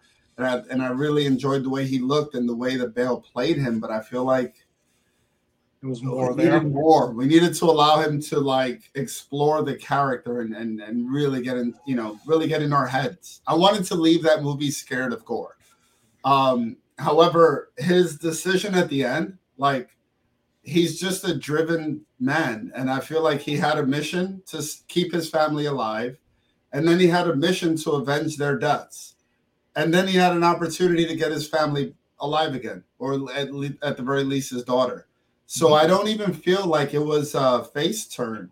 I feel like he was just a soldier with a mission. I just finished, funny enough, I just finished watching the Terminal List, and I felt like, hey, this character's on the same, he's on the same mission that Gore was on, So I think that he was an incidental soldier, and he just put himself on a mission for vengeance. And then I think he had an opportunity to make I don't think he had an opportunity to make amends. I think he had an opportunity to bring his daughter back. I don't think it was a face turn. I think that he was just always a soldier on a mission. Okay, that's fair enough. Then I guess we got the other supporting characters there. Don, what were your thoughts on Valkyrie? Because there's some people saying she got pushed to the side a little bit. Well, before we get to Valkyrie, let me speak on Gore. Oh, sorry. I thought we hit you. My bad. Because I do want to touch upon kind of what we're talking about, because I feel like I do feel like he kind of did a face turn at the end there, and that was because the sword got destroyed. Because the whole thing is that, it was the sword that was really manipulating him and turning him into the evil bastard that he was, right? Like, he had vengeance. He wanted to get, he wanted to go after those gods, but it was really the sword that was whispering in his ear, like, to do this, get him, and once that sword was destroyed, he was able to kind of come down and start to kind of, what have I done? Kind of almost starting to think about his actions. It was when, I still think he was ready to wish all the gods are going to die, like, plain and simple. And it was when Thor said, like, you can choose that, but I'm going to go spend my last, couple minutes with the woman that I love. And if his daughter's name truly was Love, like, that was that connection again of, like, when he said, like, I'm going to go be with the girl I love. And then he heard that. And then he was like, oh, I could bring her back. And he's like, but I don't want her to be alone. And Jane, in her dying, breath, is like, she won't be alone. And she looks at Thor and he nods and says, like, yes, I'll watch her, and that it was what made him make that decision and feel kind of comfortable with choosing to bring back the daughter instead of just saying, kill all the gods, right? Because he didn't have that, the sword kind of pushing him over the edge anymore. So I thought that was what was really interesting there. But yeah, I think there's a ton left on the cutting room floor. If you've heard any of the stories, like, this movie was like 4 hours long, like the original cut, and literally chopped half of it out. And it sucks because he's already shot down. Like, there won't be no YTT cut of this movie. And I would love to see it, because I've seen Natalie Portman, I've seen Chris Hemsworth, I've seen all of them say there's so many additional scenes, characters, great moments, planets, all kinds of stuff that was cut out of this movie that I'm just like, man, like there's so much we didn't get that they had shot. So I know that there's a ton more with Christian Bale and Gore that got left out, which would have been really cool to see, because he was a really cool villain, but we didn't get a lot with it. It would have been great in the beginning to see him going around and killing all these gods, and then really then going back to the guardianship and being like all the distress signals of just like all these gods are dropping and everything's going on, after we've already seen him bouncing around just murdering people. All right. So that would have been cool as hell. So that would have been awesome. Switching gears to Valkyrie, always great to see Valkyrie. Love Tessa Thompson. Again, wish there was a little bit more. Wish she could have done a little bit more. I also think she has scenes that were left on the cutting room floor that we didn't get. There's even just different things that you see in the trailer that was not in the movie that she does, But when she's on screen, she's captivating. She's an awesome character. She's great as a leader. She's great as a friend. I love her dynamic with Thor. I love the relationship she bonded really quick with Jane. So yeah, she's always awesome, and I can't wait. There's a rumor that she's in Black Panther 2 as well, too. So that'd be kind of interesting to see her pop up again if that's the case. With Asgard being on Earth and Wakanda around, maybe that is the case. So that'd be pretty awesome. So great. Always great to see that character. Team Jane. Yeah, exactly. We know what team we're on. Team Yes. Jane. Yeah, no, Valkyrie was great, and I think they gave her a certain amount because again, you got so many characters you have to serve, so you can't just keep on going through it. But I also think that Korg was like, listen, the guy's funny. Like Tim, I wanted to ask you about Korg, your thoughts on him. We'll bounce around for the supporting characters. You know, he was hilarious again. It's Taika Waititi. I know you're a big fan of his now, so you know. Yeah, I love what we do in the shadows. I love that Wellington. He has Wellington Paranormal, which a lot of people don't know about. All these wacky shows.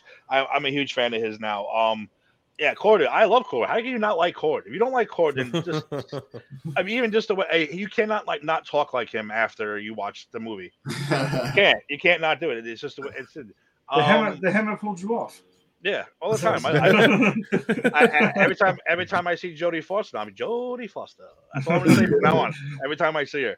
No, I think he's a Jane great. Fonda. I think Jane Fonda. I love it. I don't know. I think it's a great character. I hope a lot of people don't go crazy that he's that he mates with men, because we know someone who will go crazy over that fact. Yes. I'll never see this. Don't worry about it. Okay, sure. But the fact that you remember he's a goddamn rock monster, you know. They pretty much don't have a sex. He's not really male or female. He's a rock monster, for Christ's sake. And let it go, man. But no, we met another guy named Dwayne. Yeah, that was Dwayne the Rock. Dwayne the That Rock. was hilarious. With a he had that little mustache. Yeah. No, I hope Corey can get some kind of Disney half hour storytelling, like storytelling. No, imagine Cord storytelling, and he tells little stories about each Marvel character, like he did. That would be a great show. I'd watch every one of those. He'd be excellent for a Christmas special or a Halloween special. That'd be great. What about a Disney Plus show of telling the recap of old stories with him and Luis? Yeah. How great would that be if those two recapping it? Two great storytellers. Oh yeah, great. that would be phenomenal. And Donna, I hear that you have a soft spot for the goats. I love the goats, man. I didn't know how I'd feel about the goats, man. When the character posters came out and they actually got their own poster, I was like, why do these goats have a poster? This doesn't make any sense. And at first I was like, okay, it's funny. I don't know if this will get played out by later in the film, but it honestly was funny every time that damn sound came out, especially when they ran into the planet and it was just silent for and it was just silent for a moment, and then it's all like I was like, oh my god, dude, it was so good. Like, so yeah, it was pretty hilarious, man. God love the goats. They were super useful too. Oh, yeah. Of course. I mean, a lot of it doesn't happen without them. Yeah, when they like presented him the gift, he was like, "Oh shit, let's go!" Yeah. Oh, all right. I could use these guys. And Korg, he was pumped on that one. And the king was like, "Take the goats, take the goats. You're taking the goats. Take the goats." You accepted them, and he was like he kept going, like harping on it. You're taking them, right? Like, yeah, you accepted it. Take the goats. Yeah, no givebacks. No givebacks. Rick, there's another thing. There's a big love triangle in this film between Thor, Mjolnir, and Stormbreaker that I did not get tired of at all. I know some people did. I really exactly. It was just like just coming to the side of the screen out of nowhere. I thought it was hilarious the entire time. No, it was excellent. It just kept making me think of the meme of the guy walking with the girl, and then you just interchange the names. Exactly. There you go. I loved it. I love that they're their own characters. You know, somehow they're sentient characters in their own way. I think it's a lot of fun. I think it adds a lot to it. I'd be really interested to see what Love is capable with, like basically having access to the Bifrost. Yeah, like it's I don't know. It's super open ended. We don't even know where her powers are anyway. Not a damn clue, honestly. Like she's literally like part of eternity. So it'll I don't know. It's got a bright future. It's one movie, but I think it's got a bright future on it. And I think I don't know. I'm dying to see where it goes. I can imagine Taika is going to come back and do another one because apparently, from what I'm seeing, he'll do it if Hemsworth does it. I know they threw out the crazy idea because I think he just likes fucking with people. Oh yeah, $5 million movie and it's just them on a road trip. No, I think they'll come up with something cool and I'll do at least one more. Well, with Disney Plus, you can do something like that. That's true, actually, you could. But before, if they're going to do anything like that, they better give us Cap returning the fucking stones. Before anything happens, that needs to be its own Disney Plus. Even just make it a one shot. I don't care. I would even be good with that. I know Don hates 6, but 6 stones, 6 episodes. That's all you need. Hey. That's a 6 I can understand right there. And I guess let's talk about the post-credit scene. I mean, Don, we got Hercules. We got Hercules coming. Zeus is in it. If we want to talk about Zeus, you can elaborate on Zeus and Hercules together. You got fucking Russell Crowe as Zeus. Not inviting Chris Hemsworth to the orgy anymore, but now his son. You are uninvited to the orgy. Yeah, I mean, interesting post credits. I had a couple buddies tell me like, "Oh, I bet the Hercules is going to pop up," and honestly, I really didn't think it would. I didn't think they were going to go that way. So I was shocked. To see, especially to see that is my boy Roy Kent from Ted Lasso. So I was like, okay, never in a million years would have thought he would have been Hercules, but it was pretty interesting, man. Yes, father. So yeah, I can't wait to see where that kind of goes. I mean, it was a good setup. I honestly, they tricked us again. I thought Zeus was dead. So lightning bolt through the chest. He fell from God knows how far. Also, so I was shocked to see when the screen came back up and he was there getting his wounds tended to. But yeah, good post-credit scene, sets up another new character. They've been doing this a lot lately with the whole like introduction of new characters, new people coming to the MCU, new actors, signing on that we find out in the post-credit scene, like, oh, look who this is now. It's casting announcements now instead of yeah, exactly. That's how they're casting stuff and announcing it to us, right? They had Harry Styles at the end of Eternals, and we had Charlize Theron at the end of Doctor Strange. So, and then now here we get that. So big casting announcements from Marvel in the post-credit scene. So you always need to stay and wait and see. Yeah, absolutely. All right. I mean, I guess anyone else got any other things we want to bring up regarding the movie? Because there's this one thing I wanted to talk about Phase 4 in general before we wrap this episode up. We got anything else on Thor: Love and Thunder? You didn't touch upon? I was against. There's 2 things I was completely against Marvel going. One was the gods. I didn't want to see the god. I thought it was kind of stupid. And I don't want to see the Savage Land where there's somewhere on Earth that actually has dinosaurs and shit in. Those are the 2. I was like, please don't go there.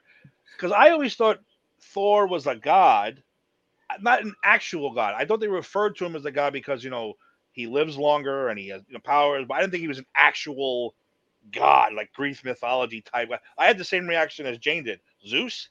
Really? Like, we're going to get the actual Zeus in this movie? But you know what? Yeah. Again, they did it really well. I get to learn to trust Marvel more. I really do. Because I was like, Zeus. And then I heard about Hercules before because, me, I don't give a shit about spoilers. I heard about it before that he was in it.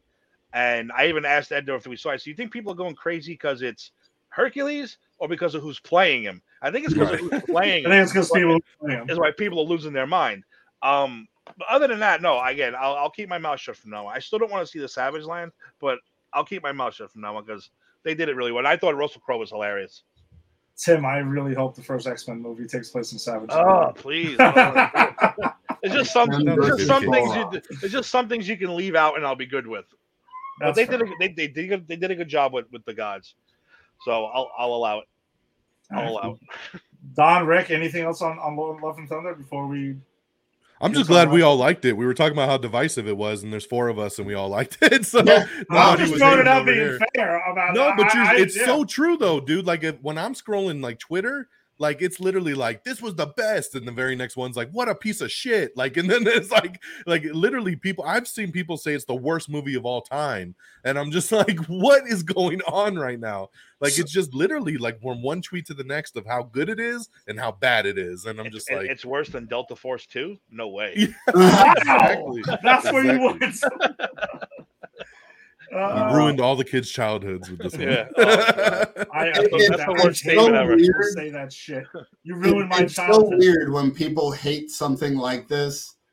And it's like, really? Like, how did I sit there with a smile basically on my face the whole time? Exactly. And you sat there angry that, Thor gave some kids powers for 2 minutes and that ruined the whole movie for you. Or, or whatever reason that somebody might cook up for, like, it was the end all be all and ruined the whole movie. Like, that's the baby with the bathwater. Like, okay, they didn't get that part perfect. You want to see something with a higher rating? Go watch Miss Marvel. It's there you go. Go watch the first Avenger. Like, yeah, I saw people hated this. I loved the Stormbreaker coming into this. I thought that was fucking hilarious. I laughed every time both it happened. times. Yeah, both times I laughed when I saw it. Every so I'm time. like, all right, I think this is fantastic. I want to get a Stormbreaker for the show and ease it in. Yeah, just keep having it come in. Amazon wasn't going to deliver on time, so I couldn't do it. But I was close to doing it. That's funny. Stormbreaker was the Jar Jar Binks of this movie. What? Bastard! You mean he was awesome and unappreciated? Love Stormbreaker. He's underappreciated, that Jar Jar. All right, there was something actually Rick and I were chatting about earlier that we want talking about. There it is. Wow. Was just kind of like it seems like the MCU was dealing with their first well, not really their first, because I feel like Eternals was their first divisive movie, and now people are reacting similarly to Thor, which those movies are completely night and day of.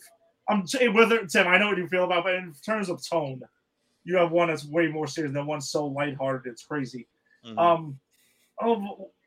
What do you guys think of Phase 4 in general? I mean, I can pretty much think I can take a wild guess right off the top of my head, even though Don is the first time we're even chatting, but I have a feeling like I can take a wild guess here. But I personally don't think there's been a quality drop off at all. I think that Endgame and Infinity War were so crazy intense, and that was the culmination of 20-something movies at that point. So it was like, all right, you got like to the pinnacle. And then it's like we're kind of like resetting in a way and dealing with the aftermath of what happened there for the ongoing characters like Doctor Strange and Thor and Scarlet Witch and Spider-Man. They're all dealing with aftermath, but we're also getting a lot of origin stories of characters that people don't really, like Rick uses the term, the casuals. The casuals don't really know.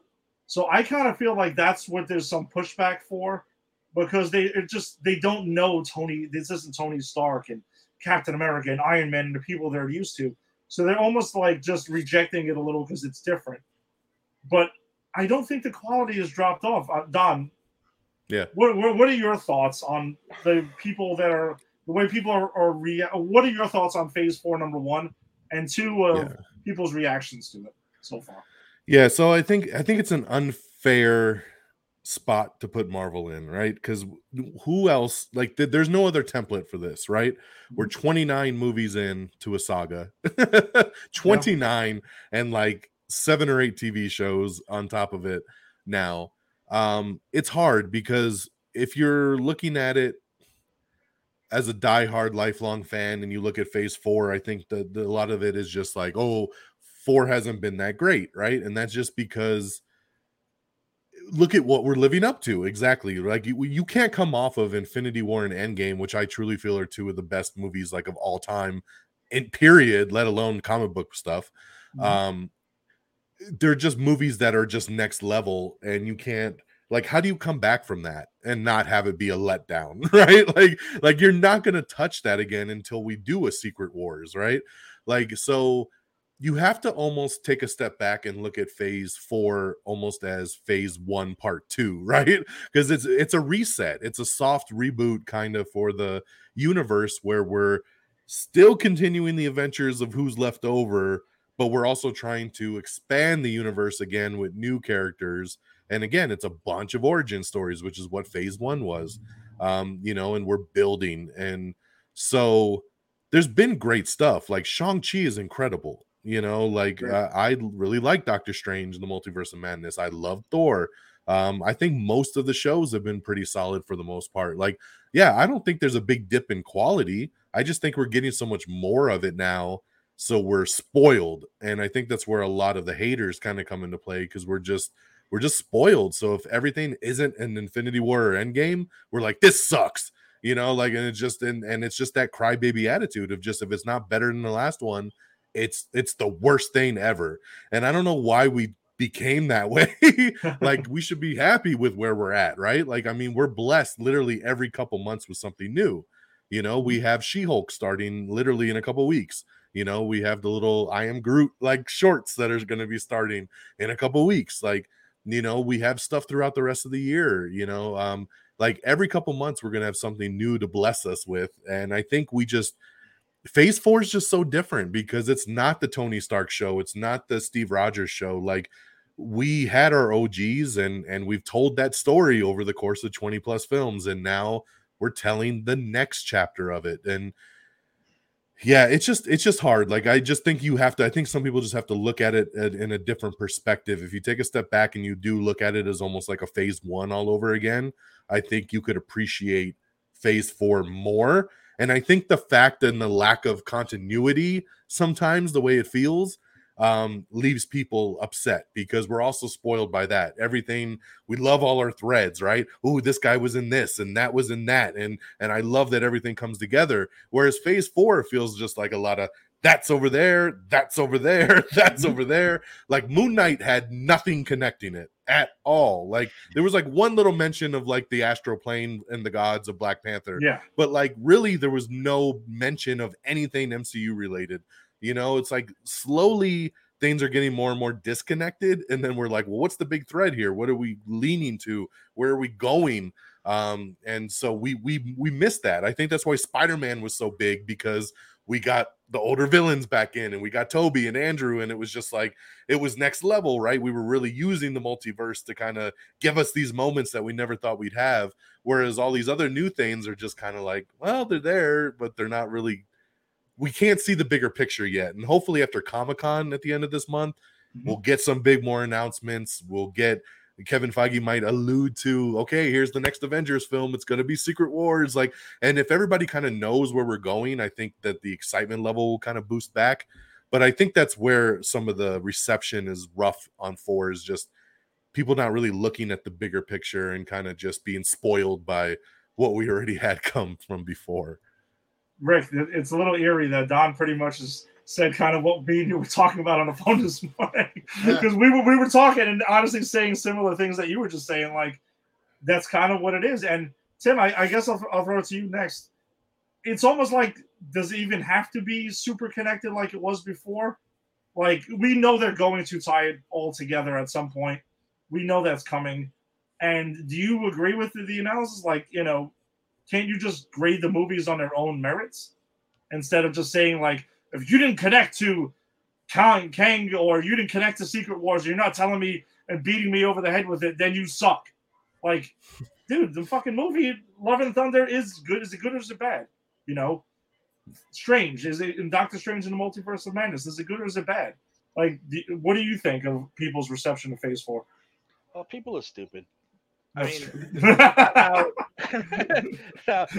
I'll be the first to admit that Phase 4 would be my least favorite. Doesn't mean but it's like, like the Star Wars movies. I have my favorites, I have my least favorites, but I love them all. It doesn't mean I don't like them. The only legitimate movie I dislike is Captain Marvel, because I don't like the character and I don't like Brie Larson, so I can't get on board with it. I just can't. Even though they have a Kevin Smith reference in it, I still can't get on board with that movie. That should have sold in a few seconds. Yeah.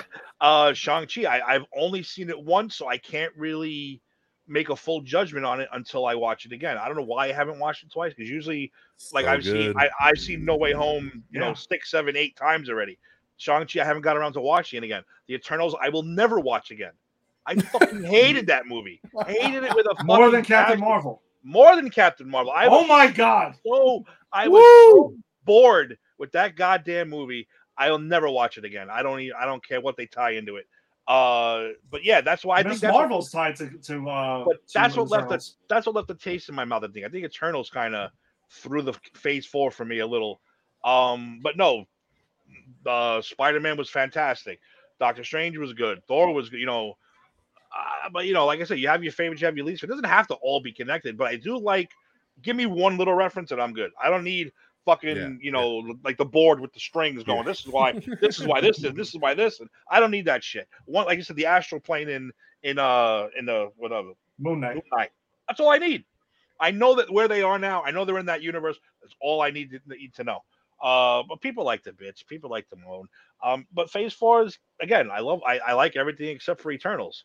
I don't know why I can't get on board with that movie either. I was just bored to death. I think that's what it was. I'll try to give it another shot. I'll be fair, because I always say give everything a second shot. Well, there's been plenty of movies. Yeah, there's been plenty of movies where I watched it the first time and I was like, if I told you some of the movies, Don, that I hated the first time, you'd shit your pants. And then the second time, I absolutely love them. I'll admit right now, I hated Anchorman the first time I saw it. I hated. You know how much I love Anchorman. I've been trying to get Eddie to rewatch Fast and the Furious for 15 years now.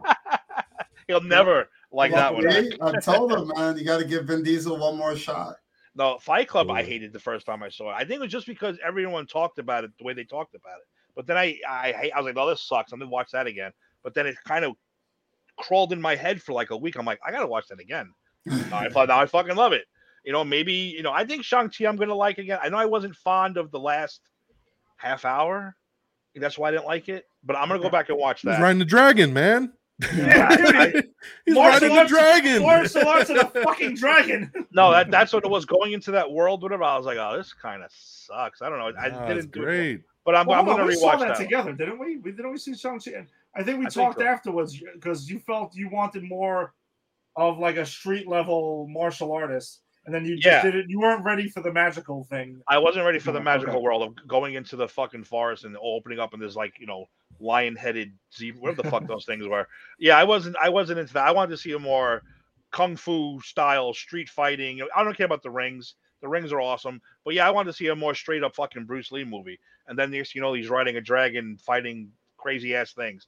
But overall, again, I have no problem with Phase 4. The TV shows were good. And all the movies are great, except the Eternals is my only bad spot in the whole thing. Okay. I just say sometimes like we go in, especially to these MCU movies, with such high expectations, right? And then when it doesn't hit with what we expected to hit, we come out disappointed and upset. I didn't like the trailers. I didn't like the look. I didn't like anything about that movie in the trailers either. But still, I bet you that helped you walk into it almost kind of negative. Like, I'm not going to like this because you already didn't like the marketing. There's been plenty of stuff that I saw the trailer like, that sucks. But then I went in like, okay. I'm not saying you're going to love it on the second viewing. I'm just saying I find that like the second viewing, especially with Marvel movies, like when I saw Thor: Love and Thunder, even the second time, I was like, dude, I like that way more than I did the first time. Like it upped my love for it. Like, and with Eternals, I felt the same way. When I watched Eternals the first time in the theater, that opening night, I was like, it was all right. Like, and then I went back with the family that weekend and I was like, I don't know, watching it with that different lens and kind of that second time, I was like, I actually enjoyed that way more than I did the first time. And I've just found with a lot of the Marvel movies, the second viewings, the third viewings, I almost appreciated more what they were going for because my own expectations are kind of out the window. So I don't know. I'd be curious to see what you thought, especially like Shang-Chi. I saw like 3 or 4 times in the theater. I love that one. I loved it all right off the bat. Yeah, it's so good. No, it's just the ending. Just the ending. I think that's what kept me from going back. Like I said, if I like a movie, I'll watch it 6, 7, 8, 9. I don't care. But those 2 movies I've only seen once. Well, Tim, what you should do is you should check it out on if they still have it in the IMAX ratio on Disney Plus. Check that out. Check it out on home. You have the big screen TV. The IMAX ratio on Disney Plus there is a difference. It looks really and sounds fucking great. Rick, we were talking about it earlier. We cut ourselves short because we wanted to save it for the show. What are your thoughts on Phase 4? So far, maybe the thoughts on the fans. Maybe somewhat disconnect. I don't want to say full disconnect. I didn't think it was going to work at all. Like when Tim was like, "Oh no, don't not the gods." Yeah. I was the same way with "Oh no, not out of space." I was like, this isn't going to work. People are not going to like this. This is not Iron Man. This is not Captain America. They're not going to like this. This is going to be like when the X-Men were in outer space and things were really weird. I didn't think people were going to like it. I own a lot of the comic books that are made reference to and this, the space stuff and the god stuff. I own a lot of Thor. I own a lot of I own Micronauts comic books. Like I own a bunch of weird. Ed, you held my collection for a year or two. You saw there's Howard the Duck in there. Plenty of issues. Nightcrawler miniseries. Exactly. The Nightcrawler miniseries, the Long Shot miniseries, Magic. Sleepwalker.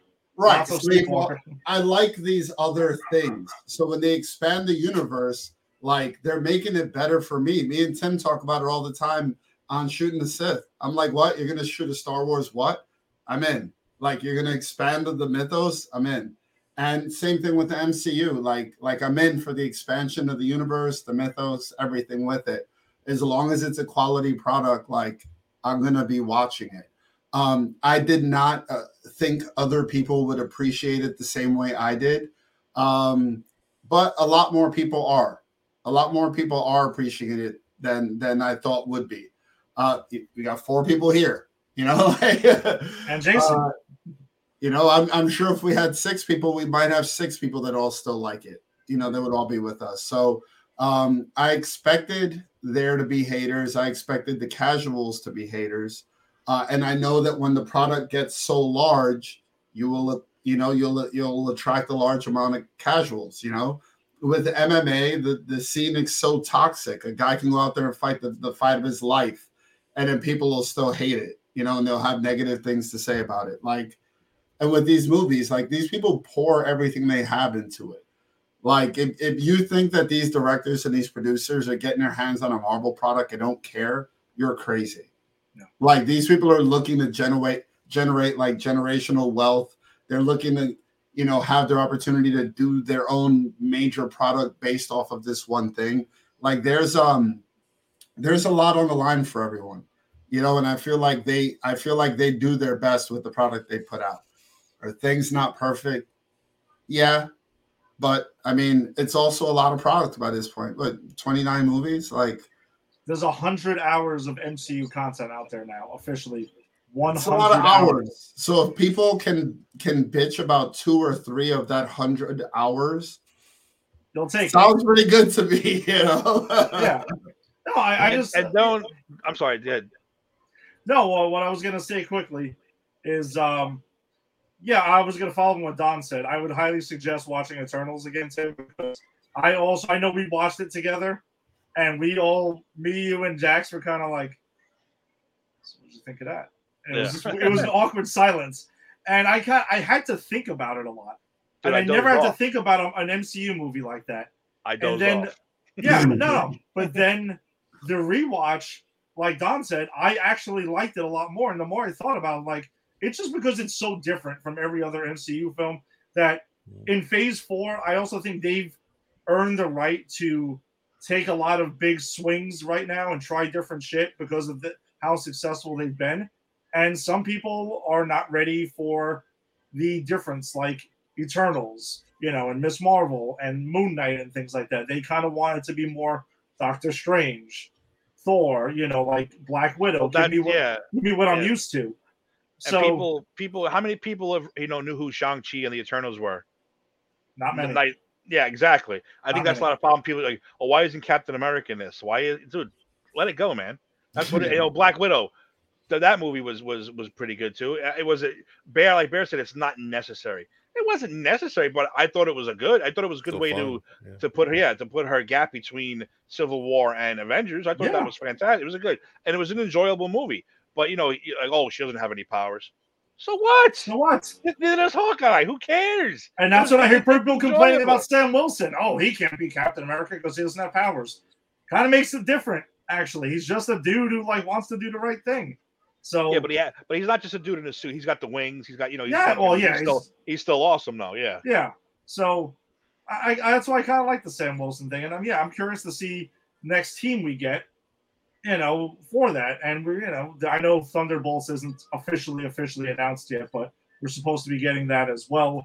Well, we know we're getting another, of course, it'll be Avengers Secret Wars or whatever. I'm sure they'll call it something like that.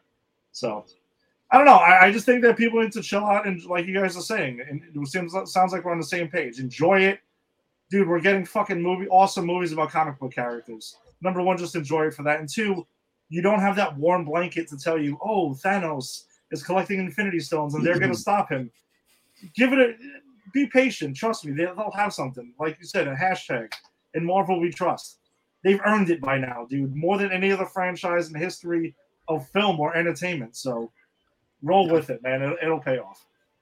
I think we're like, you got to open your mind. I think it's going to be really cool if we do get this Civil War movie with the incursions, and then we do have an opportunity to see the three like Captain Americas side by side. Well, I guess she isn't Captain America, but you know, like I think the fact that we can get situations like that are going to be really, really cool. Yeah, we just got to let the story play out. Just roll with it. Enjoy the new characters. Maybe we see the old ones. Maybe we don't. It's all fine. I think the quality is still high. So, whatever. Looking forward to She-Hulk, like you said, and whatever else we got coming up. So, and then the West Coast Avengers right after. Exactly. Well, that's what Rick's been waiting for: Sleepwalker and the West Coast Avengers, and then he's truly satisfied. Ed, I got the Daredevil. I got the Hawkeye. You did. The West Coast Avengers is next. You did, and maybe the Nightcrawler 4-episode miniseries. Wait, real quick. You said before, thank God for Daredevil on Netflix. Did Disney edit it? No, he's just glad that they created it. Oh, yeah. I was gonna say, I thought you meant like they edited like the good stuff. I was like, they better not edit, especially like the Punisher. If you edit that, it's just a dude in a shirt. Like, you can't because that show is all violent. You can't edit that show. Yeah. Right. But no, that's what I meant by it, is that Disney didn't create it. It was created by Netflix, and I'm really happy that they did it because, I feel like with Love and Thunder, there's a scene where Gore he yells so scary that they had to cut it out. Like, really? It's fine. All right, so let's go ahead and wrap this episode up then. Tim, Rick, Don. Don's off screen right now, but thanks for jumping in. When Jason's not around, we got to get 3 people to fill his spot, man. I mean, that's just what it is. He's that tremendous. So thanks for joining us tonight. As always, if you joined us on Facebook on the live stream, check out the Granny's Peach Tea Facebook group and join that. There's a bunch of cool articles and stuff that we bullshit about that we can't go ahead and make the show with. Otherwise, it'd be a 10-hour show every week. So check that out. Check out Pop Culture Pros, because that's what we're presented by, as always. If you're catching us on YouTube, go ahead and hit subscribe and subscribe to Pop Culture Pros. Same thing with Twitter. Follow us, Instagram, wherever you found your podcast. If you're listening on the audio-only version, hit subscribe to Pop Culture Pros. We got a lot of cool stuff. Randy's Peach Tea will be on hiatus next week while Jason finishes up his vacation. We'll be back the week after that. But in the meantime, you also got some cool stuff here. If you like what you heard from Don tonight, you got Am I on the Air? Don, what do you got coming up in your next episode, man? Oh, man. So I am actually heading right after this to go see a early screening of The Gray Man, which is hitting Netflix next week, but going to go see in the theater tonight with the Russo brothers. Nice. Directors of Infinity War and Endgame, with Chris Evans and Ryan Gosling. Big spy movie that I'm hearing great things about. So going to go see that tonight in the theater. So we'll be reviewing that. And of course, just every Monday night, it's just the weekend news. So everything going on in the world of entertainment, television, movies, reviews, right here. Am I on the Air? AmIOnTheAir.com, right here on Pop Culture Pros. So yeah, definitely check me out as well. Thanks for having me on. Absolutely, dude. Don, you're welcome anytime, man. It was a pleasure. Tim, if you liked what we heard from Tim, you like wrestling, check out the Just Too Sweet show with Tim and Eric on Tuesday nights. They go ahead and break down everything in wrestling. You guys just put out a new episode, yesterday, the day before that, right? Tuesday we did, yeah. Tuesday. So you got that. If you want to hear Tim to go ahead and talk about Star Wars, you got Shooting the Sith. I know you'll be back soon, when Andor drops. So you got that. And you can also catch Tim and Eric on Friday nights on the A to Z show. And I did not prepare something like Jason does from A to Z, but they cover everything from A to Z, everything you can think of. So apples to zucchini. Apples, bang! Perfect. If you're into baseball, you can check me and Lisa out on Sunday nights on the Empire 161 show. We'll be talking about the week in Yankees baseball. If the Mets are your jam, check out the Put It in the Book show with Faraci and Rodriguez and Keith. They talk about the New York Mets as well. If you're into Disney, check out Gabby and Ashley. I think they're recording an episode right now for Skyline Reviews, so you can go ahead and check that out. And Rick, you'll be having your show coming. I know you're still working on that. Dirty Podcast, waiting on a time slot. Oh, wow. Okay, so we're getting closer. Yes. Once we get that time slot figured out, it'll be consistently inconsistent in your ear at all times. Rick, it sounds perfect for you. So, all right. Well, thanks for joining us, and we'll see you next week. All right. Peace. Or 2 weeks.